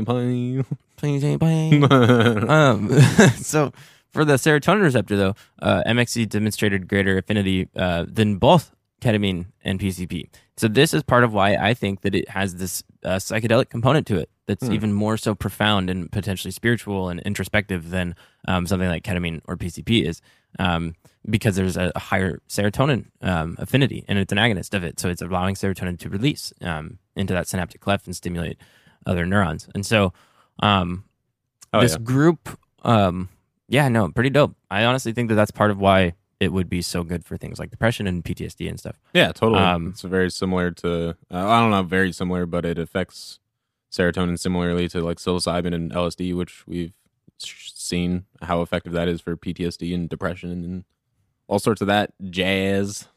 Right. Yeah. And that most of our kind of classic psychedelics that we know of are serotonergic compounds. Right. Yeah. Which is just so cool that this one also has that component to it, but it's not considered a psychedelic. It's more of a dissociative, right? So this group of the Remco Westerink guys, they also showed that MXE potently inhibits the uptake via those monoamine transporters that I have previously talked about in other episodes. But if anyone's not familiar, these are the monoamines are like dopamine, noradrenaline, and serotonin, and they have these transporters called just DAT, NAT, and SERT. Pretty much what these do is they are the ones that will go in and take up once these compounds, these neurotransmitters, have released into the synaptic cleft and are stimulating other receptors on other neurons. They need to be recycled back into the neuron that they came from. They don't just go away. And so they need a transporter. It's essentially, it has this ability to go in and take them back. And other drugs we've talked about, actually, their mechanism of action is based on these transporters. So things like Adderall are based on those transporters rather than based on just the agonism, right, or the antagonism of something. And so these other guys, Muti and his colleagues or their colleagues, recently found that MXE activates the mesolimbic dopamine transmission in the rat brain in a time-dependent and dose-dependent manner. This likely underlies its widespread use and abuse potential. And so if you guys haven't remembered from previous episodes, I've talked about this mesolimbic dopamine pathway, but I'll mention it, in a couple paragraphs here soon, but it's mostly we're talking about the reward pathway, the addiction pathway, and this kind of goes into why it's got a high abuse potential. So these guys analyzed the rat hippocampal and medial prefrontal cortex tissue and showed that behaviorally active doses of MXE, so doses that actually would have an effect, right, not just like a threshold dose or something, of MXE acutely increased the phosphorylation of ribosomal protein S6 in the rat medial prefrontal cortex and the hippocampus. Anyway, what this means is phosphorylation of this protein is involved in regulating cell size, proliferation, so like growth, and glucose homeostasis, so the kind of keeping the sugar balanced in the cell. And so the reason I mentioned this is that it relates to why MXE could be considered sort of damaging, but also leading to changes in the brain that would likely end up making you more addicted to this compound with repeated use. So with repeated exposure to MXE, there has been shown to be induced dopaminergic damage in this medial prefrontal cortex, which relies on the hippocampus to support learning and memory consolidation. That's kind of what the medial prefrontal cortex is doing. And the hippocampus is essentially this region of the brain that's meant for memory consolidation. The substantia nigra is also affected, though, and this is where most dopamine is produced and involved in motor control. And the first thing that is ended up affected by Parkinson's disease. If anyone hasn't known that, this substantia nigra is this area that you start to notice dopamine dying off the most in the beginning of Parkinson's disease. However, also the ventral tegmental area, which is that region involved in regulating learning and memory, and more importantly, addictive behaviors through mediating dopamine release from other regions of the brain. And so then in addition to this dopamine damage, serotonergic damage was also reported in the nucleus accumbens, which is involved in drug-seeking behavior, and as well as the caudate putamen, which is a part of the basal ganglia that I've talked about as well, which is a region that's very helpful in like regulating your ability to move and whatnot, but also in memory. And so this caudate putamen is involved in integrating information related to cognition, motor control, and emotions. So anyway, going into what I mentioned right before saying all of that jazz, which I hope made some sense to you guys. Do you have any questions about the regions of the brain that I was talking about, or where I'm going? It actually with this helped make sense of the redosing. Yeah. Okay, good. Mm-hmm. Yeah, because that's a lot of what this is kind of talking about. And because I mentioned in previous episodes this reward pathway or sort of system in the brain, I'm referring to this mesolimbic dopamine system, which is composed of that ventral tegmental area and the nucleus accumbens. Again, ventral tegmental area is involved in regulating learning and memory, but most importantly, addictive behaviors through mediating dopamine release from other regions. And then the nucleus accumbens is this area that's involved in drug-seeking behavior. So they work in hand, and they are essentially making up what we call this mesolimbic dopamine system, but then in layman's terms, the reward pathway. We see this being activated so much with anything that is rewarding, whether it's sex or buying clothes or whatever it is. And so you'll notice this region of the brain being activated in people who have highly addictive behaviors. And I want to mention that remember that epigenetic modifications, so changes to your genes throughout life, from whether it's prolonged activation of this pathway, are likely going to be passed down to your offspring. It's very likely. And then this indicates that the addictive behavior or drug-seeking behavior that we see with people can be hereditary and exacerbated with continued use. This leads me to think that even the increase in sugar usage through the last few generations is going to increase drug use and I've always drug felt addiction. that way. I've always felt like when I see parents with their kids, I'm like, you're essentially giving them drugs when they're young, and you're giving them in a way of reward. You're literally saying, like, if you do good, I'll give you sugar. You're reinforcing the thing that your body's already chemically reinforcing. So you're doubling it down. And not only that, so the last few, like, for the last 200 years or whatever the fuck, that sugar has been insane. It's been in use like everywhere. Like candy is a new thing. It's had that reward kind of feature to it, to where it's like, you do good, here's a little sweet, here's a candy, here's a chocolate, So and as we've seen, one of the biggest drug dealers is Coca-Cola. Yeah, no they kidding. Are like their own massive like cartel in a way, because they've gone to other countries that have never had sugar. Right. In the amount that they did. And then like Mexico is an example where they've dealt with huge obesity rates just due to Coca-Cola being more available and cheaper than water.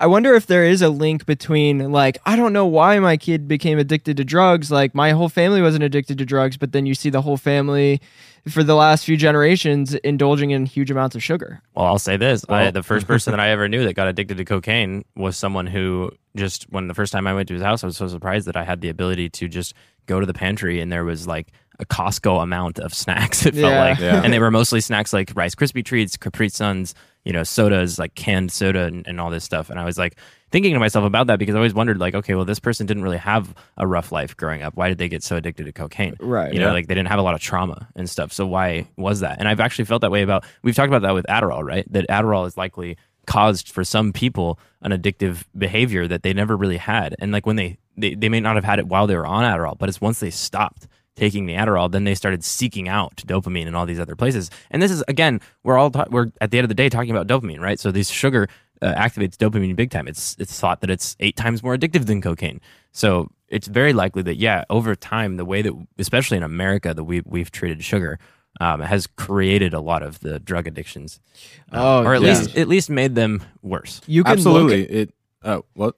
You can look at the maps of where sugar ingestion is the worst in the U.S., and a lot of the map lines right up with the opioid epidemic. I'm not even... So what I've been trying to say is fucking my family growing up, fucking constantly, like, fucking Costco snacks, like, literally what you just said, like, you go to the pantry and it's fucking snacks for days.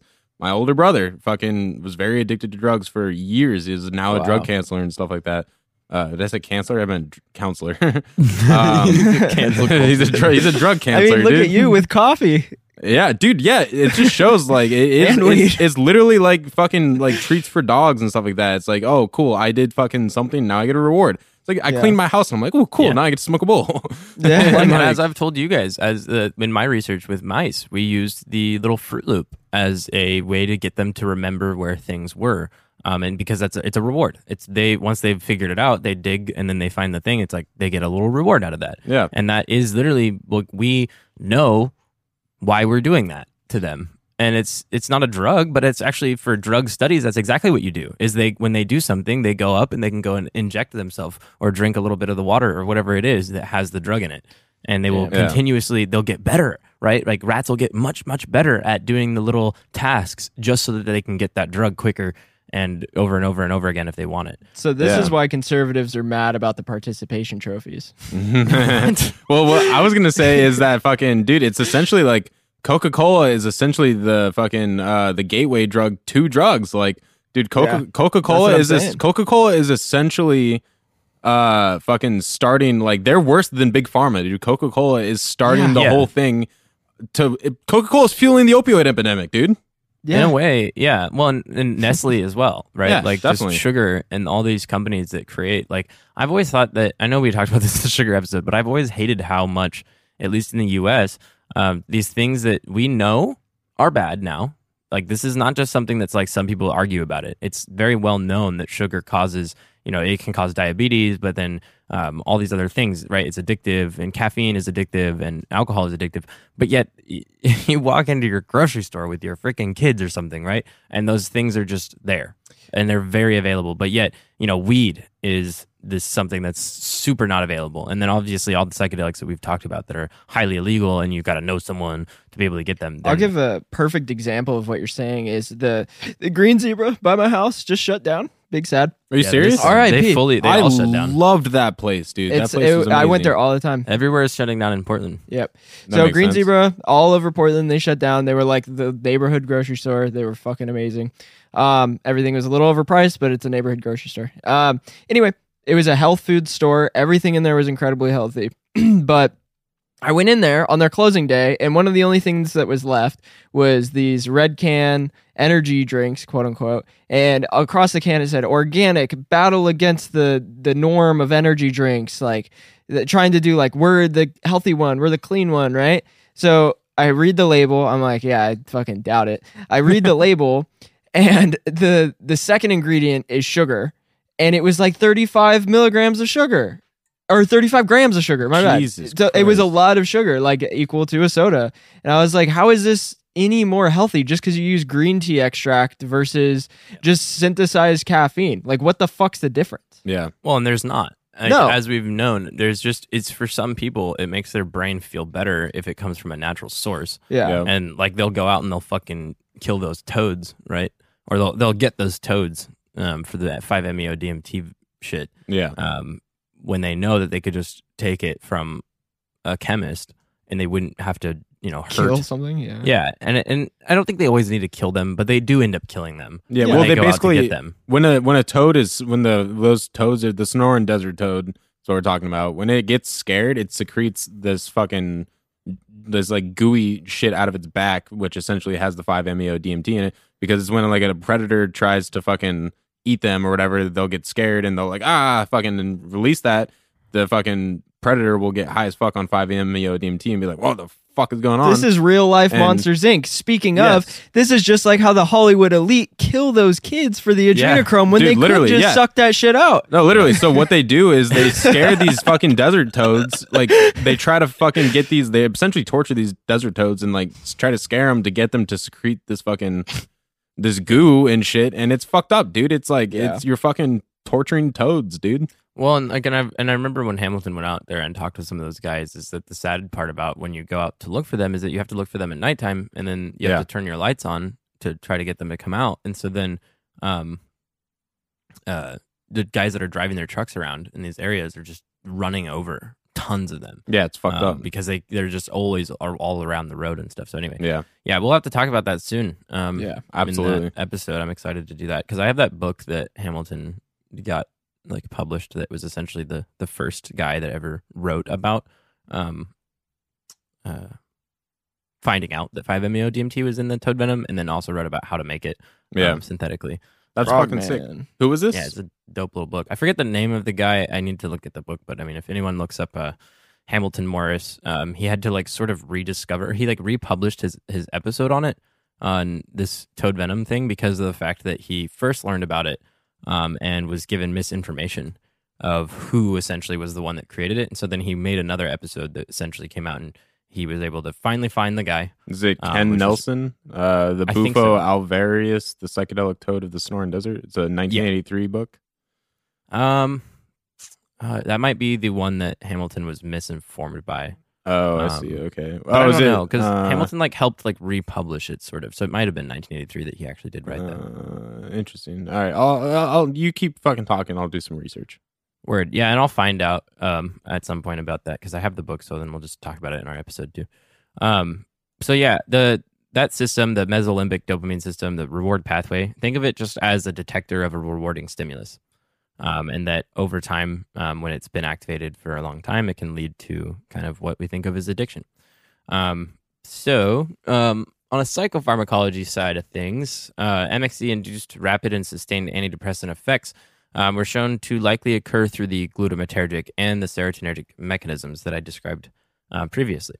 And so in vivo, so in the body, whether of animals or human, microdialysis experiments, and I've talked about microdialysis before. Do you guys remember it all? It's this ability to use kind of like a very thin tube and insert it into a region of the brain and actually sort of aspirate or bring up neurotransmitters, things like serotonin and dopamine. This actually gives you the ability to, in real time, in a real live animal, measure sort of the neurotransmitters that are being produced in certain regions.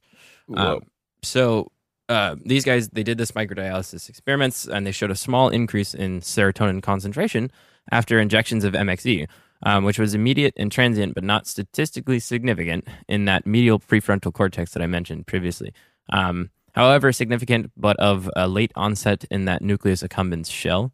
And there was a positive trend that was observed at lower doses compared to the medial prefrontal cortex. Accordingly, its referent compound ketamine has been consistently reported to significantly stimulate serotonin release in the rat's medial prefrontal cortex.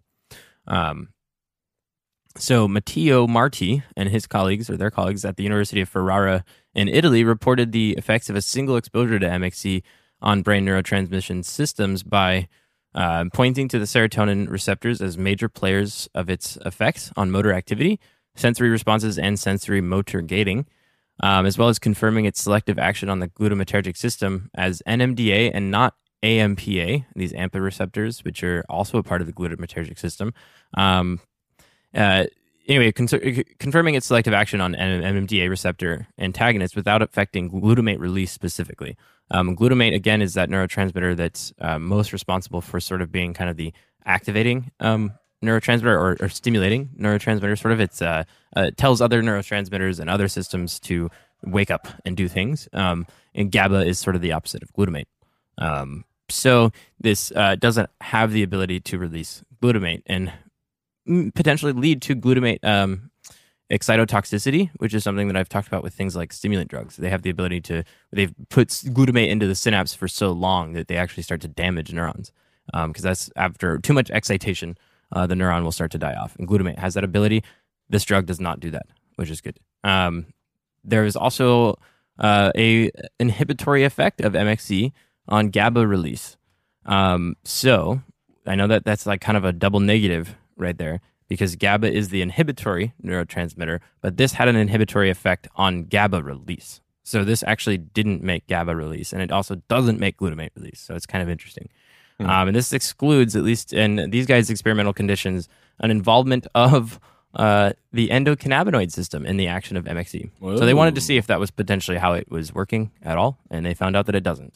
So that's part of why I wanted to mention that.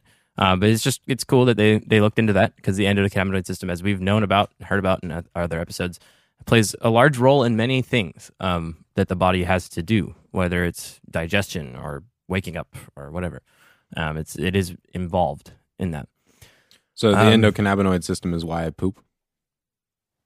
Yeah, it actually has something to do with it. Hell yeah, dude. Yeah. I'm not even.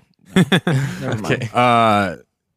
Real quick, I found the fucking information. Ken Nelson guy was the guy who researched it, but Hamilton did have some guy on his podcast or whatever that he interviewed or whatever for the Hamilton's Pharmacopoeia or something, And the guy was basically duping him. Was like, yeah, I'm the fucking one who fucking wrote it. It was that Bufo of Alvera book, but this one guy was just claiming to have like done all the research and written when he did not, and it was actually Ken Nelson. So it's that guy's a fucking douchebag. So shout out Ken Nelson. Your great uncle. Yeah, dude. That's probably why I like psychedelics so much, because it's the fucking Nelsons, dude. They be fucking. That's why you look like a frog. Yeah. True. I got those toad hips, dude. Hips like a toad. Those tiny little legs. Ribbit. Yeah, dude. If you scare me, I'll excrete some fucking goo. Oh shit. Anyway, damn, this one wasn't super broy at all at first, and then. Hey, dude, you gotta that's some bro. Oh, speaking of the Grateful Dead, I'm just kidding. Oh my god, you gotta hit all the points, dude. Speaking of, I'll just talk about the kind of toxicity of it now to finish things up. Hell yeah, like the System of a Down album.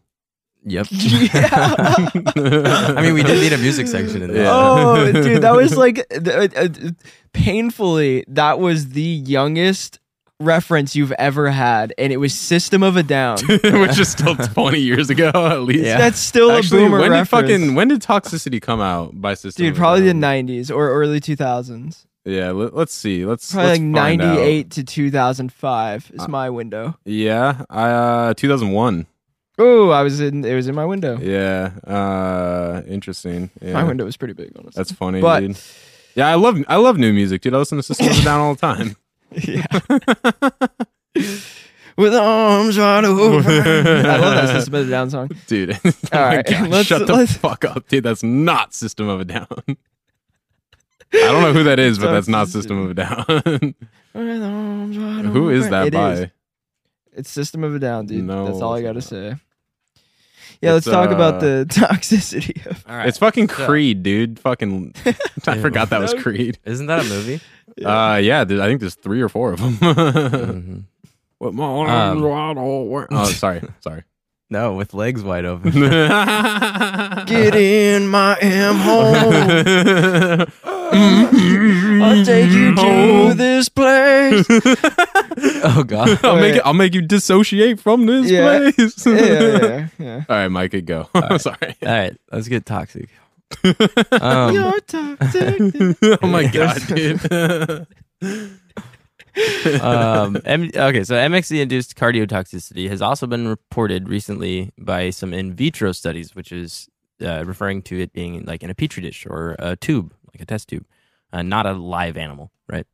So to investigate the claims of bladder safety, though, these Wood and colleagues, fellas, administered methoxetamine to mice, and they compared a daily dose of 30 milligrams per the kilogram of body weight given over 3 months to a saline control.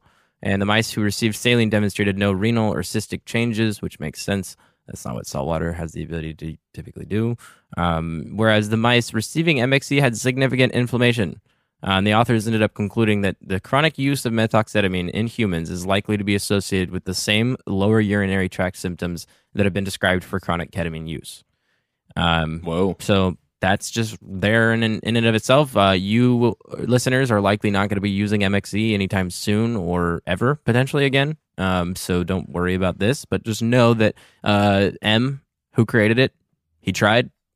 He did well with some of the things he was thinking, making it a very, very fun and enjoyable compound, right? And hitting all these really great points of a dissociative compound. However, he lacked the ability to create a compound that was safer to the bladder. And it's actually very well seen in all of these aerocyclohexamines that all these drugs, a part of this class, end up affecting the bladder in some way.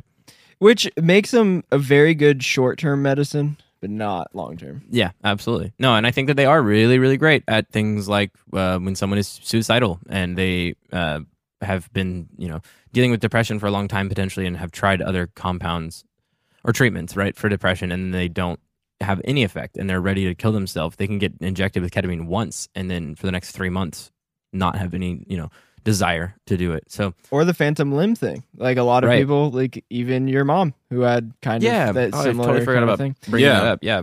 My mom had a thing where when she got back surgery, probably 10 years ago now, she ended up with like neuropathy pain in her foot, which is really strange. But I guess in a sense, some kind of nerve was either snipped or something was wrong. Something was amiss. Yeah. With the back surgery itself, when that was a successful back surgery sort of for the back, but then she ended up with this condition afterward called reflex sympathetic dystrophy or even complex regional pain syndrome. So those are two interchangeable, but the treatment for those wasn't really decided on, or like there wasn't really any treatment. There was things like gabapentin, which is just a gabapentinoid drug, so it has the ability to help with nerve pain. It was somewhat helpful, but not helpful enough. She didn't have the ability to wear a shoe. She couldn't really walk. The type of pain was like a lot of like crazy tingling, and just the bottom of her foot was like black because there was just no nerve endings essentially being fired off in that area. So one of the thoughts by some scientists were that ketamine could potentially have the ability to sort of rewire because it has that ability to increase brain-derived neurotrophic factor, so the ability to help with creating new neurons, right? And your neurons are not just in your brain. They're everywhere throughout your whole body, your central nervous system and stuff, right? And your peripheral nervous system, your nervous system in general. It's contained with neurons. And you've got neurons for all kinds of different things. So sensory neurons and pain neurons in your limbs, right, are going to be, if they're being shut off or if they're being activated in ways that they shouldn't be, they're in an unnormal state, sort of, right? It makes sense to sort of have a theory or hypothesize that a drug that has the ability to sort of block off other receptors and different nerves and then stimulate other nerves or help other nerves actually grow, then it's thought that this could be, to me, it makes sense why people would have even hypothesized that these drugs could be beneficial for that. But then they also have the ability to be beneficial for things like pain, right? And they can numb you. So anyway, she was given, I think, 400 milligrams IV drip over the course of 4 hours, I believe, for 5 days in a row. Damn. In San Francisco. Yeah, it was just a week of sitting in a hospital bed pretty much on ketamine and then going back to the hotel. Whoa. And then coming back and then doing it again and again and again. And, she didn't necessarily enjoy it. It wasn't something that she liked. It was just uncomfortable. She didn't see why anyone would do a drug like this. But weirdly enough, she's been in remission since. She's been able to wear a shoe, walk, live a normal life. And I just think that this is part of why these drugs could be really beneficial for something like phantom limb syndrome, is it has potentially that ability to just tell your brain to stop thinking or to stop putting nerves, like activating nerves, when they shouldn't be. It's literally saying, hey, you've got something here, you've got something here, you've got pain here. And then this drug has the ability to say, all right, brain, let's rewire you to stop saying that. It literally fixes your body's code. No, it 100% does. And that's exactly what it does for depression as well. It's part of what people think. It's not exactly, I shouldn't say that exactly, but that is likely why these drugs are so beneficial for depression, is that they have the ability to sort of help someone completely. You don't have to go through therapy. You just get to inject this compound, and then out of nowhere, within 30 minutes, your brain feels refreshed, legitimately like you've been rewritten. Like you have the ability to think differently. And, you don't have to go through this massive trip like you do with psychedelics, right? You don't have to spend hours sitting there learning. And that's part of where again, like you were saying, this is not something that could be really used for a long time. Yeah. Right? Because it's not, you're not going to, depression is just something that, you're going to deal with probably throughout your life at varying levels. And anyone will. To think that you're not is just kind of silly. But at the most debilitating states where nothing works and you can't spend, maybe 6 hours in a trip, or you can't spend every week going to a doctor and talking to them, and you need something to save you sort of from wanting to just go crazy and kill yourself or whatever it is, right? Or you're just literally not able to get out of bed to go to work, then something like these drugs can be really beneficial, a couple times in life maybe. I think the thing with depression, it's so interesting that it's so misunderstood, or there's not like a one size fits all, and it's not always the same case why someone's depressed. There's people like Neil Brennan. He is, I think, either the creator of the Chappelle Show or like the co-creator of the Chappelle Show. He's a director and a comedian. Hilarious. But he, in his stand-up special, was talking about how he has millions and millions of dollars, no problems in the world, but he's like clinically depressed and has been his whole entire life. And he tried ketamine therapy, the whole thing, like went, got the injections, everything for his depression, and it made it almost worse, he said, which is very interesting. Well, and actually, I mean, it's been shown with people who are addicted to ketamine that it ends up being the opposite. And you see that a lot of times with any drug, that what it was used for medically, if it's used every day and abused, that medical effect is actually flipped. So people with weed, a lot of times they get really into weed to be able to help them sleep and to be able to help them with anxiety. But then, maybe it will continue to do that. But at one point, sometimes for people, it actually induces anxiety and then it induces like insomnia. And maybe for some people, that's not the case, but you see that a lot. And you see it, same thing with caffeine, right? Is if you drink caffeine too much, it actually doesn't really become a stimulant anymore. Right. You're just using it to not be like tired all the time. And then it might actually make you tired. It's been making me tired. It's pissing me off. Yeah. Yeah. There's a certain point where you have to fucking just stop because it just like the more you drink it, the more tired you get. It doesn't even help. Right. You have to find that, like for me, I've been able to find that caffeine like perfect like that perfect amount where it's like it still gets me geeked during the day and then it still works, but like I'm not like overusing caffeine. So also it's interesting you mentioned that about Neil Brennan. I didn't know he was I love Neil Brennan. He's super funny. I didn't know he was I looked it up. He co-wrote and co-created the Chappelle Show, and I didn't know that. Funny. That's awesome. He's hilarious. So positive shout out Neil Brennan. Yeah, he also did electroshock therapy for his depression. He said neither of them worked. Wow, that makes sense. That's interesting. I mean, because that's again, depression is not a specific type of thing. It's not like how with cancer you've got these cells that are just rapidly dividing uncontrolled, and they're creating tumors, and these are killing you. Like that's a well-known thing. With depression, you can't say that it's just serotonin, right? But that's what all those doctors want to say, right? And it's hard to say. It's just one of those things. And then we've seen that it's got comorbidities, right? So if you're highly stressed, that may end up turning into depression. If you're highly depressed, that may end up turning into high stress. It's just an anxiety, right? They all go hand in hand. It's the entourage effect, dude.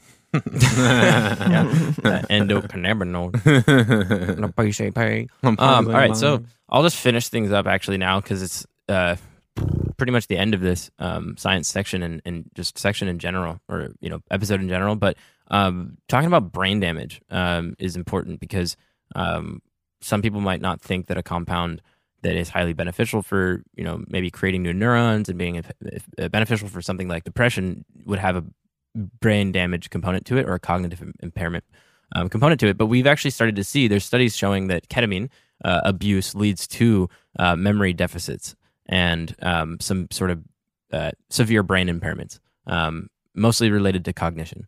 And so it's thought that a drug like this would also cause these types of effects, and maybe not as severe, but the notion that a single acute MXE intoxication may produce severe brain impairment is actually supported by a recent finding of an impaired dorsolateral prefrontal cortex in MXE-induced psychosis. The dorsolateral prefrontal cortex is really involved in things like executive function. So something that's highly,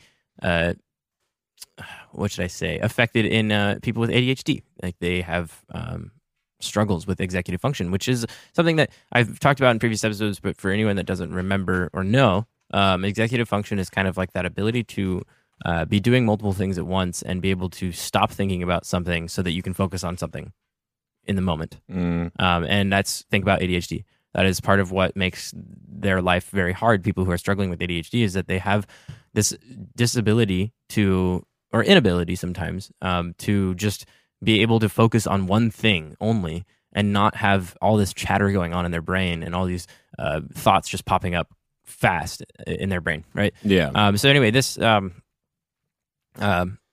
region of the brain is impaired in an MXE-induced psychosis state. And again, this is just something to think about, that if people are chronically using this drug, or even just using a very high amount of it in a session, could end up affecting some regions of the brain that are very important for certain things. And so, just wanted to kind of wrap that up with, it sounds a little like it could be dangerous, It still affects the bladder the same way as ketamine does. It's also affecting the brain in some negative matters, but I think that's mostly with considering chronic use. Now, this goes into harm reduction. So real quick, wait, we're getting into the HR department? Ooh, yeah, nice. Me and Raven were fucking chatting earlier. We're like, oh, we should start calling fucking harm reduction the HR department. Yeah. I like it. Well, it's actually great because that's usually the end of things. Yeah, exactly. Real quick. Let's speak to HR. Yeah, well, speaking of ADHD, I want to give a positive shout out to fucking Adam Mahalik. We've had him on the podcast. He's a fan. He listens. Shout out Adam if you're listening. Just throw him under the bus. No, well, the reason I brought that up is because literally he sends me videos all the time of like ADHD memes and stuff because we both have like severe ADHD. And when me and him like work together, it's just like a fucking like someone has to like wrangle both of us because we're both just like, oh, look at this, look at this, look at this. It's very funny. Anyway, positive shout out Adam, scoring mixer. Hit him up for your fucking mixing of scores. All right, Adam, don't use MXE, okay? Yeah. Well, he couldn't if you wanted to, probably. Yeah, no, exactly. So actually, yeah, that's part of where harm reduction here is going to be kind of funny. Sorry, but it's just that this compound is likely not going to be something that you'll ever see in your drug dealer's like stash. It's not going to be offered to you, and it's not something that you're likely going to see on the dark web if you're looking into marketplaces and stuff. And it's not on the ClearNet anymore. Like you're just not going to be able to find this drug. If you do, it's very likely going to be a different analog of ketamine. There's stuff out there right now being sold called fluoroxetamine, which is FXE. There was a drug called deschloroketamine that was really, really popular, like MXE for a while. Again, had similar effects to MXE, more so than ketamine. And so people used it a lot and thought that it was safer for them, blah, blah, blah, blah, blah. But that one is also pretty much gone now. So anyway, talking about harm reduction, it's going to be similar to ketamine in the sense that there's test kits that you can use to find out what you have. I think MXE reacts with the mandolin reagent test kit. I could be wrong, but I think it also would react with Morris, because Morris is the ketamine kit that you use to differentiate from the other analogs like FXE or DECK or whatever. So then I think that it would either have a reaction or not have a reaction. I'm not exactly sure, but I think that you could use that one for that. Again, you probably won't ever need to, but just in thinking about that. Next would be needles, right? I'll say this again, I've said it in previous episodes, if you've never used needles, I don't recommend ever starting out using them because, maybe you don't have an issue with injecting yourself and it doesn't scare you or anything, and you're okay with doing it with this type of drug, and you're scared of ever doing it with any other drug. That doesn't mean to say that now, 10 years later, if your life is completely different and you are different, which it will be, and you maybe have a huge life thing happen, change, and you find heroin one day, and you get really into heroin, and you've been sniffing it, but then now you remember that you know how to inject because you've done it with ketamine or MXE or something, right? Then you have this more likelihood of trying heroin, IV or IM or whatever, right? And then just more susceptible to the addiction, and they also potential ODing and dying.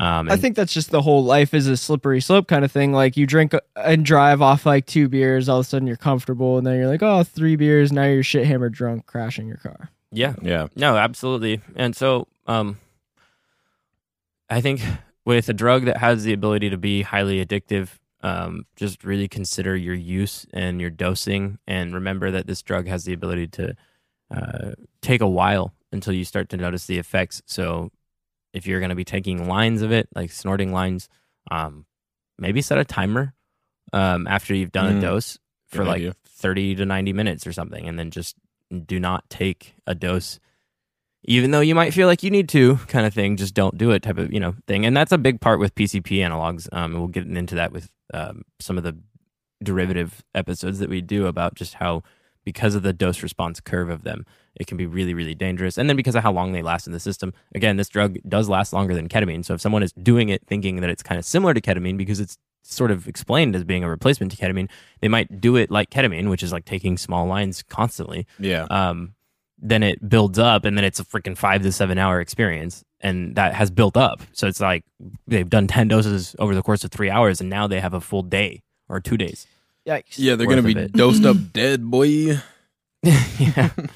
Yeah, and I think that pretty much wraps that up for me. I know that some harm reduction wise, some people can benefit from benzodiazepines if they've been in a sort of psychotic state from these drugs.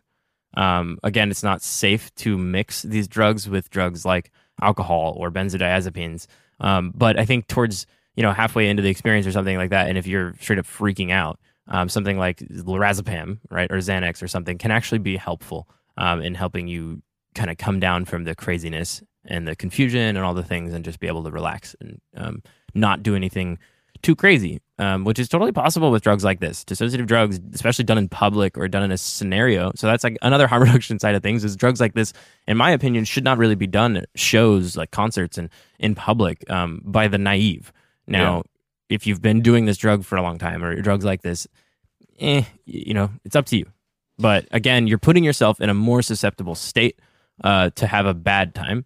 That could end up making it not bad for you, but bad for the people around you. That's a big part with these drugs, is that it might not be a terrible experience for you. However, you're going to hear about it from your friends and family or whoever you are around, that they, were really uncomfortable to see you in that state and that they never want to see you again in that state. And so again, that's my just form of harm reduction to help people understand that, like, just because you enjoy it and it might seem like it's fun for you, consider those that are around you. Not only that, just think about how long this lasts. And if you're at a show that's only like 4 hours and you take a bunch, it's going to last 6 hours. How are you getting home? Are you going to be able to use your phone to call an Uber? Yeah. And definitely don't drive. Yeah. No, exactly. Yeah. And again, like alcohol, right? Like just this is not a drug to be mixing with alcohol. And a lot of people do that with ketamine at shows because they're just, a friend has a bag of ketamine, is like, hey, you want a bump? And if you've had 2 or 3 beers, you're like, yeah, fuck it, man. I'll take one. Yeah. And then, you're wobbling all over the place and you can't realize where you are. I've seen a friend do that and they got so sick. Yeah. I have a couple friends who fucking did it after drinking, and I was just like, you guys are fucking idiots. And shout out because one of them's listening. You know who you are. Don't do MXE in public because your friends might have a bad time. I just think acknowledge the motor function, the effect it has on your motor functions. Drugs like these, even ketamine out in public is just like you could see someone that's done ketamine out in public. They got like the zombie walk kind of going, or just the very like rigid kind of. I don't know. They see through you. You know what I mean? That's something you hear about with these people on these drugs all the time, is like that it's really hard to be around anyone if you're like in a sober state or just not a very like drugged up state at all. And you're talking with someone who's on these types of drugs, they are just so out of it. Yeah. And it's not like a Xanax out of it. It's like a straight up like they're in a dreamlike state, but they're still walking around or communicating with you in a way so you feel like they're understanding what you're saying, or they're a part of the conversation or something. But really, they're like on a different planet. I feel like Xanax is almost better because the person can at least fake it better and act like they're understanding you, and then they're like, I have no idea what you're talking about afterward. But ketamine, it's just like you can see that it's going straight through them and that it's not going to stick. It's very interesting. And I guess it's the same to say with MXE, but it's probably very similar. I'm sorry we keep equating this to ketamine, but it's the closest thing that anybody of our audience will ever try that's similar to MXE. So that's why we keep saying it. One thing go ahead. Mine was a stupid thought, so it can wait. You can. All right. Well, so I'll just say, like, I think it'd be cool that if anyone who's listened to this has experience with MXE, if you'd like to reach out, we'd love to talk about it, maybe live one day, or even have you on in for an interview that we could put onto Patreon, because I think it'd be really cool for other people who have listened to this episode but have never tried it to actually get some ideas from people who have tried it, of what it's like and how it is different than ketamine. Absolutely. So just reach out to us. That would be fucking super sick. Yeah, Ryan, you were saying? I just had a fun thought of like, like Soulja Boy, like that song Crank That, and how there's a whole dance to it. What if someone made a song about like ketamine and made a whole dance to it just called like the zombie walk or whatever, and it's people just walking around just like I mean, there is a lot of ketamine songs, and I feel like they've probably at least mentioned something about that. But I mean, like a full now like a Michael Jackson reference. Yeah, now a Michael Jackson reference, really. Yeah. So you're going back to the boomer reference. I mean, essentially like similar to like I said Soulja Boy, dude. Fucking well, you said zombie dance like Soulja Boy, aka Michael Jackson, because he had that Thriller song. And it's similar to the Soulja Boy dance. Yeah. Okay, dude, do you think fucking it's similar Michael to the Jackson, Crank That dance. Yeah, that's a good point. Do you think Michael Jackson, dude, Soulja Boy was the first one to do ketamine, dude? Yeah. That's not even Soulja Boy. What? That song's not Soulja Boy, is Dude, it? Soulja Boy is always the first person to fucking turn do my anything. swag on. Yeah, Crank That was Soulja Boy, $100 bill. also produced by fucking Soulja Boy. And fucking Turn My Swag On Soulja Boy. But Thriller was Michael Jackson. But And thank you guys so much for listening to today's episode on MXE. It's been an interesting one. I would be really interested in hearing anybody's experience that is willing to reach out to us.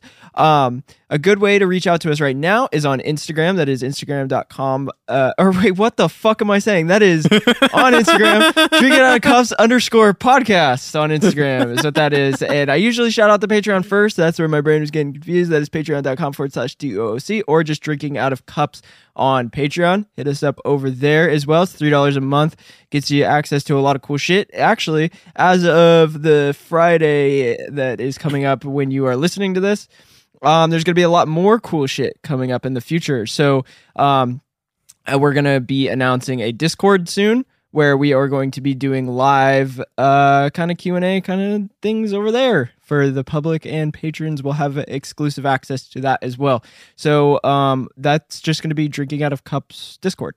So, you'll be able to catch us on probably live streams weekly on there. It's going to be really freaking cool where people could write in, ask us all kinds of cool questions, and we'll try to get the answers to them. yeah, dude, we're on all the fucking social medias now, dude. We're on fucking Instagram, Twitter, we're getting Discord going. We got Patreon, dude. We're fucking Pornhub, dude. Yeah, and keep checking out our link tree. It keeps getting updated. Yeah, and the Discord's going to be really cool. So if you're one of our patrons, you'll get exclusive access to certain kind of forums, or you'll get everyone will have access to any of the HR department kind of stuff we're going to be doing, like harm reduction. We're going to be putting all of our links to helpful stuff there. It'll just be a really cool resource for anybody, and we're going to communicate a lot better, in my opinion, with the community over on Discord, and our patrons will get exclusive access to like different message boards, I guess. Yeah, that's what Discord is. Message boards. Yeah. Is Not that a mosquito? I hope not. Sorry. Mosquitoes are out already? Squirrel. Why is there a mosquito in my house? Speaking of ADHD, how are we gonna end this? How are we gonna end this episode today? What is the outro for this? The outro. Yeah, that's good. Wait, no, I got it. Wait, hang on. Oh, Micah, you might have to put your mic on this. Your mic, mic?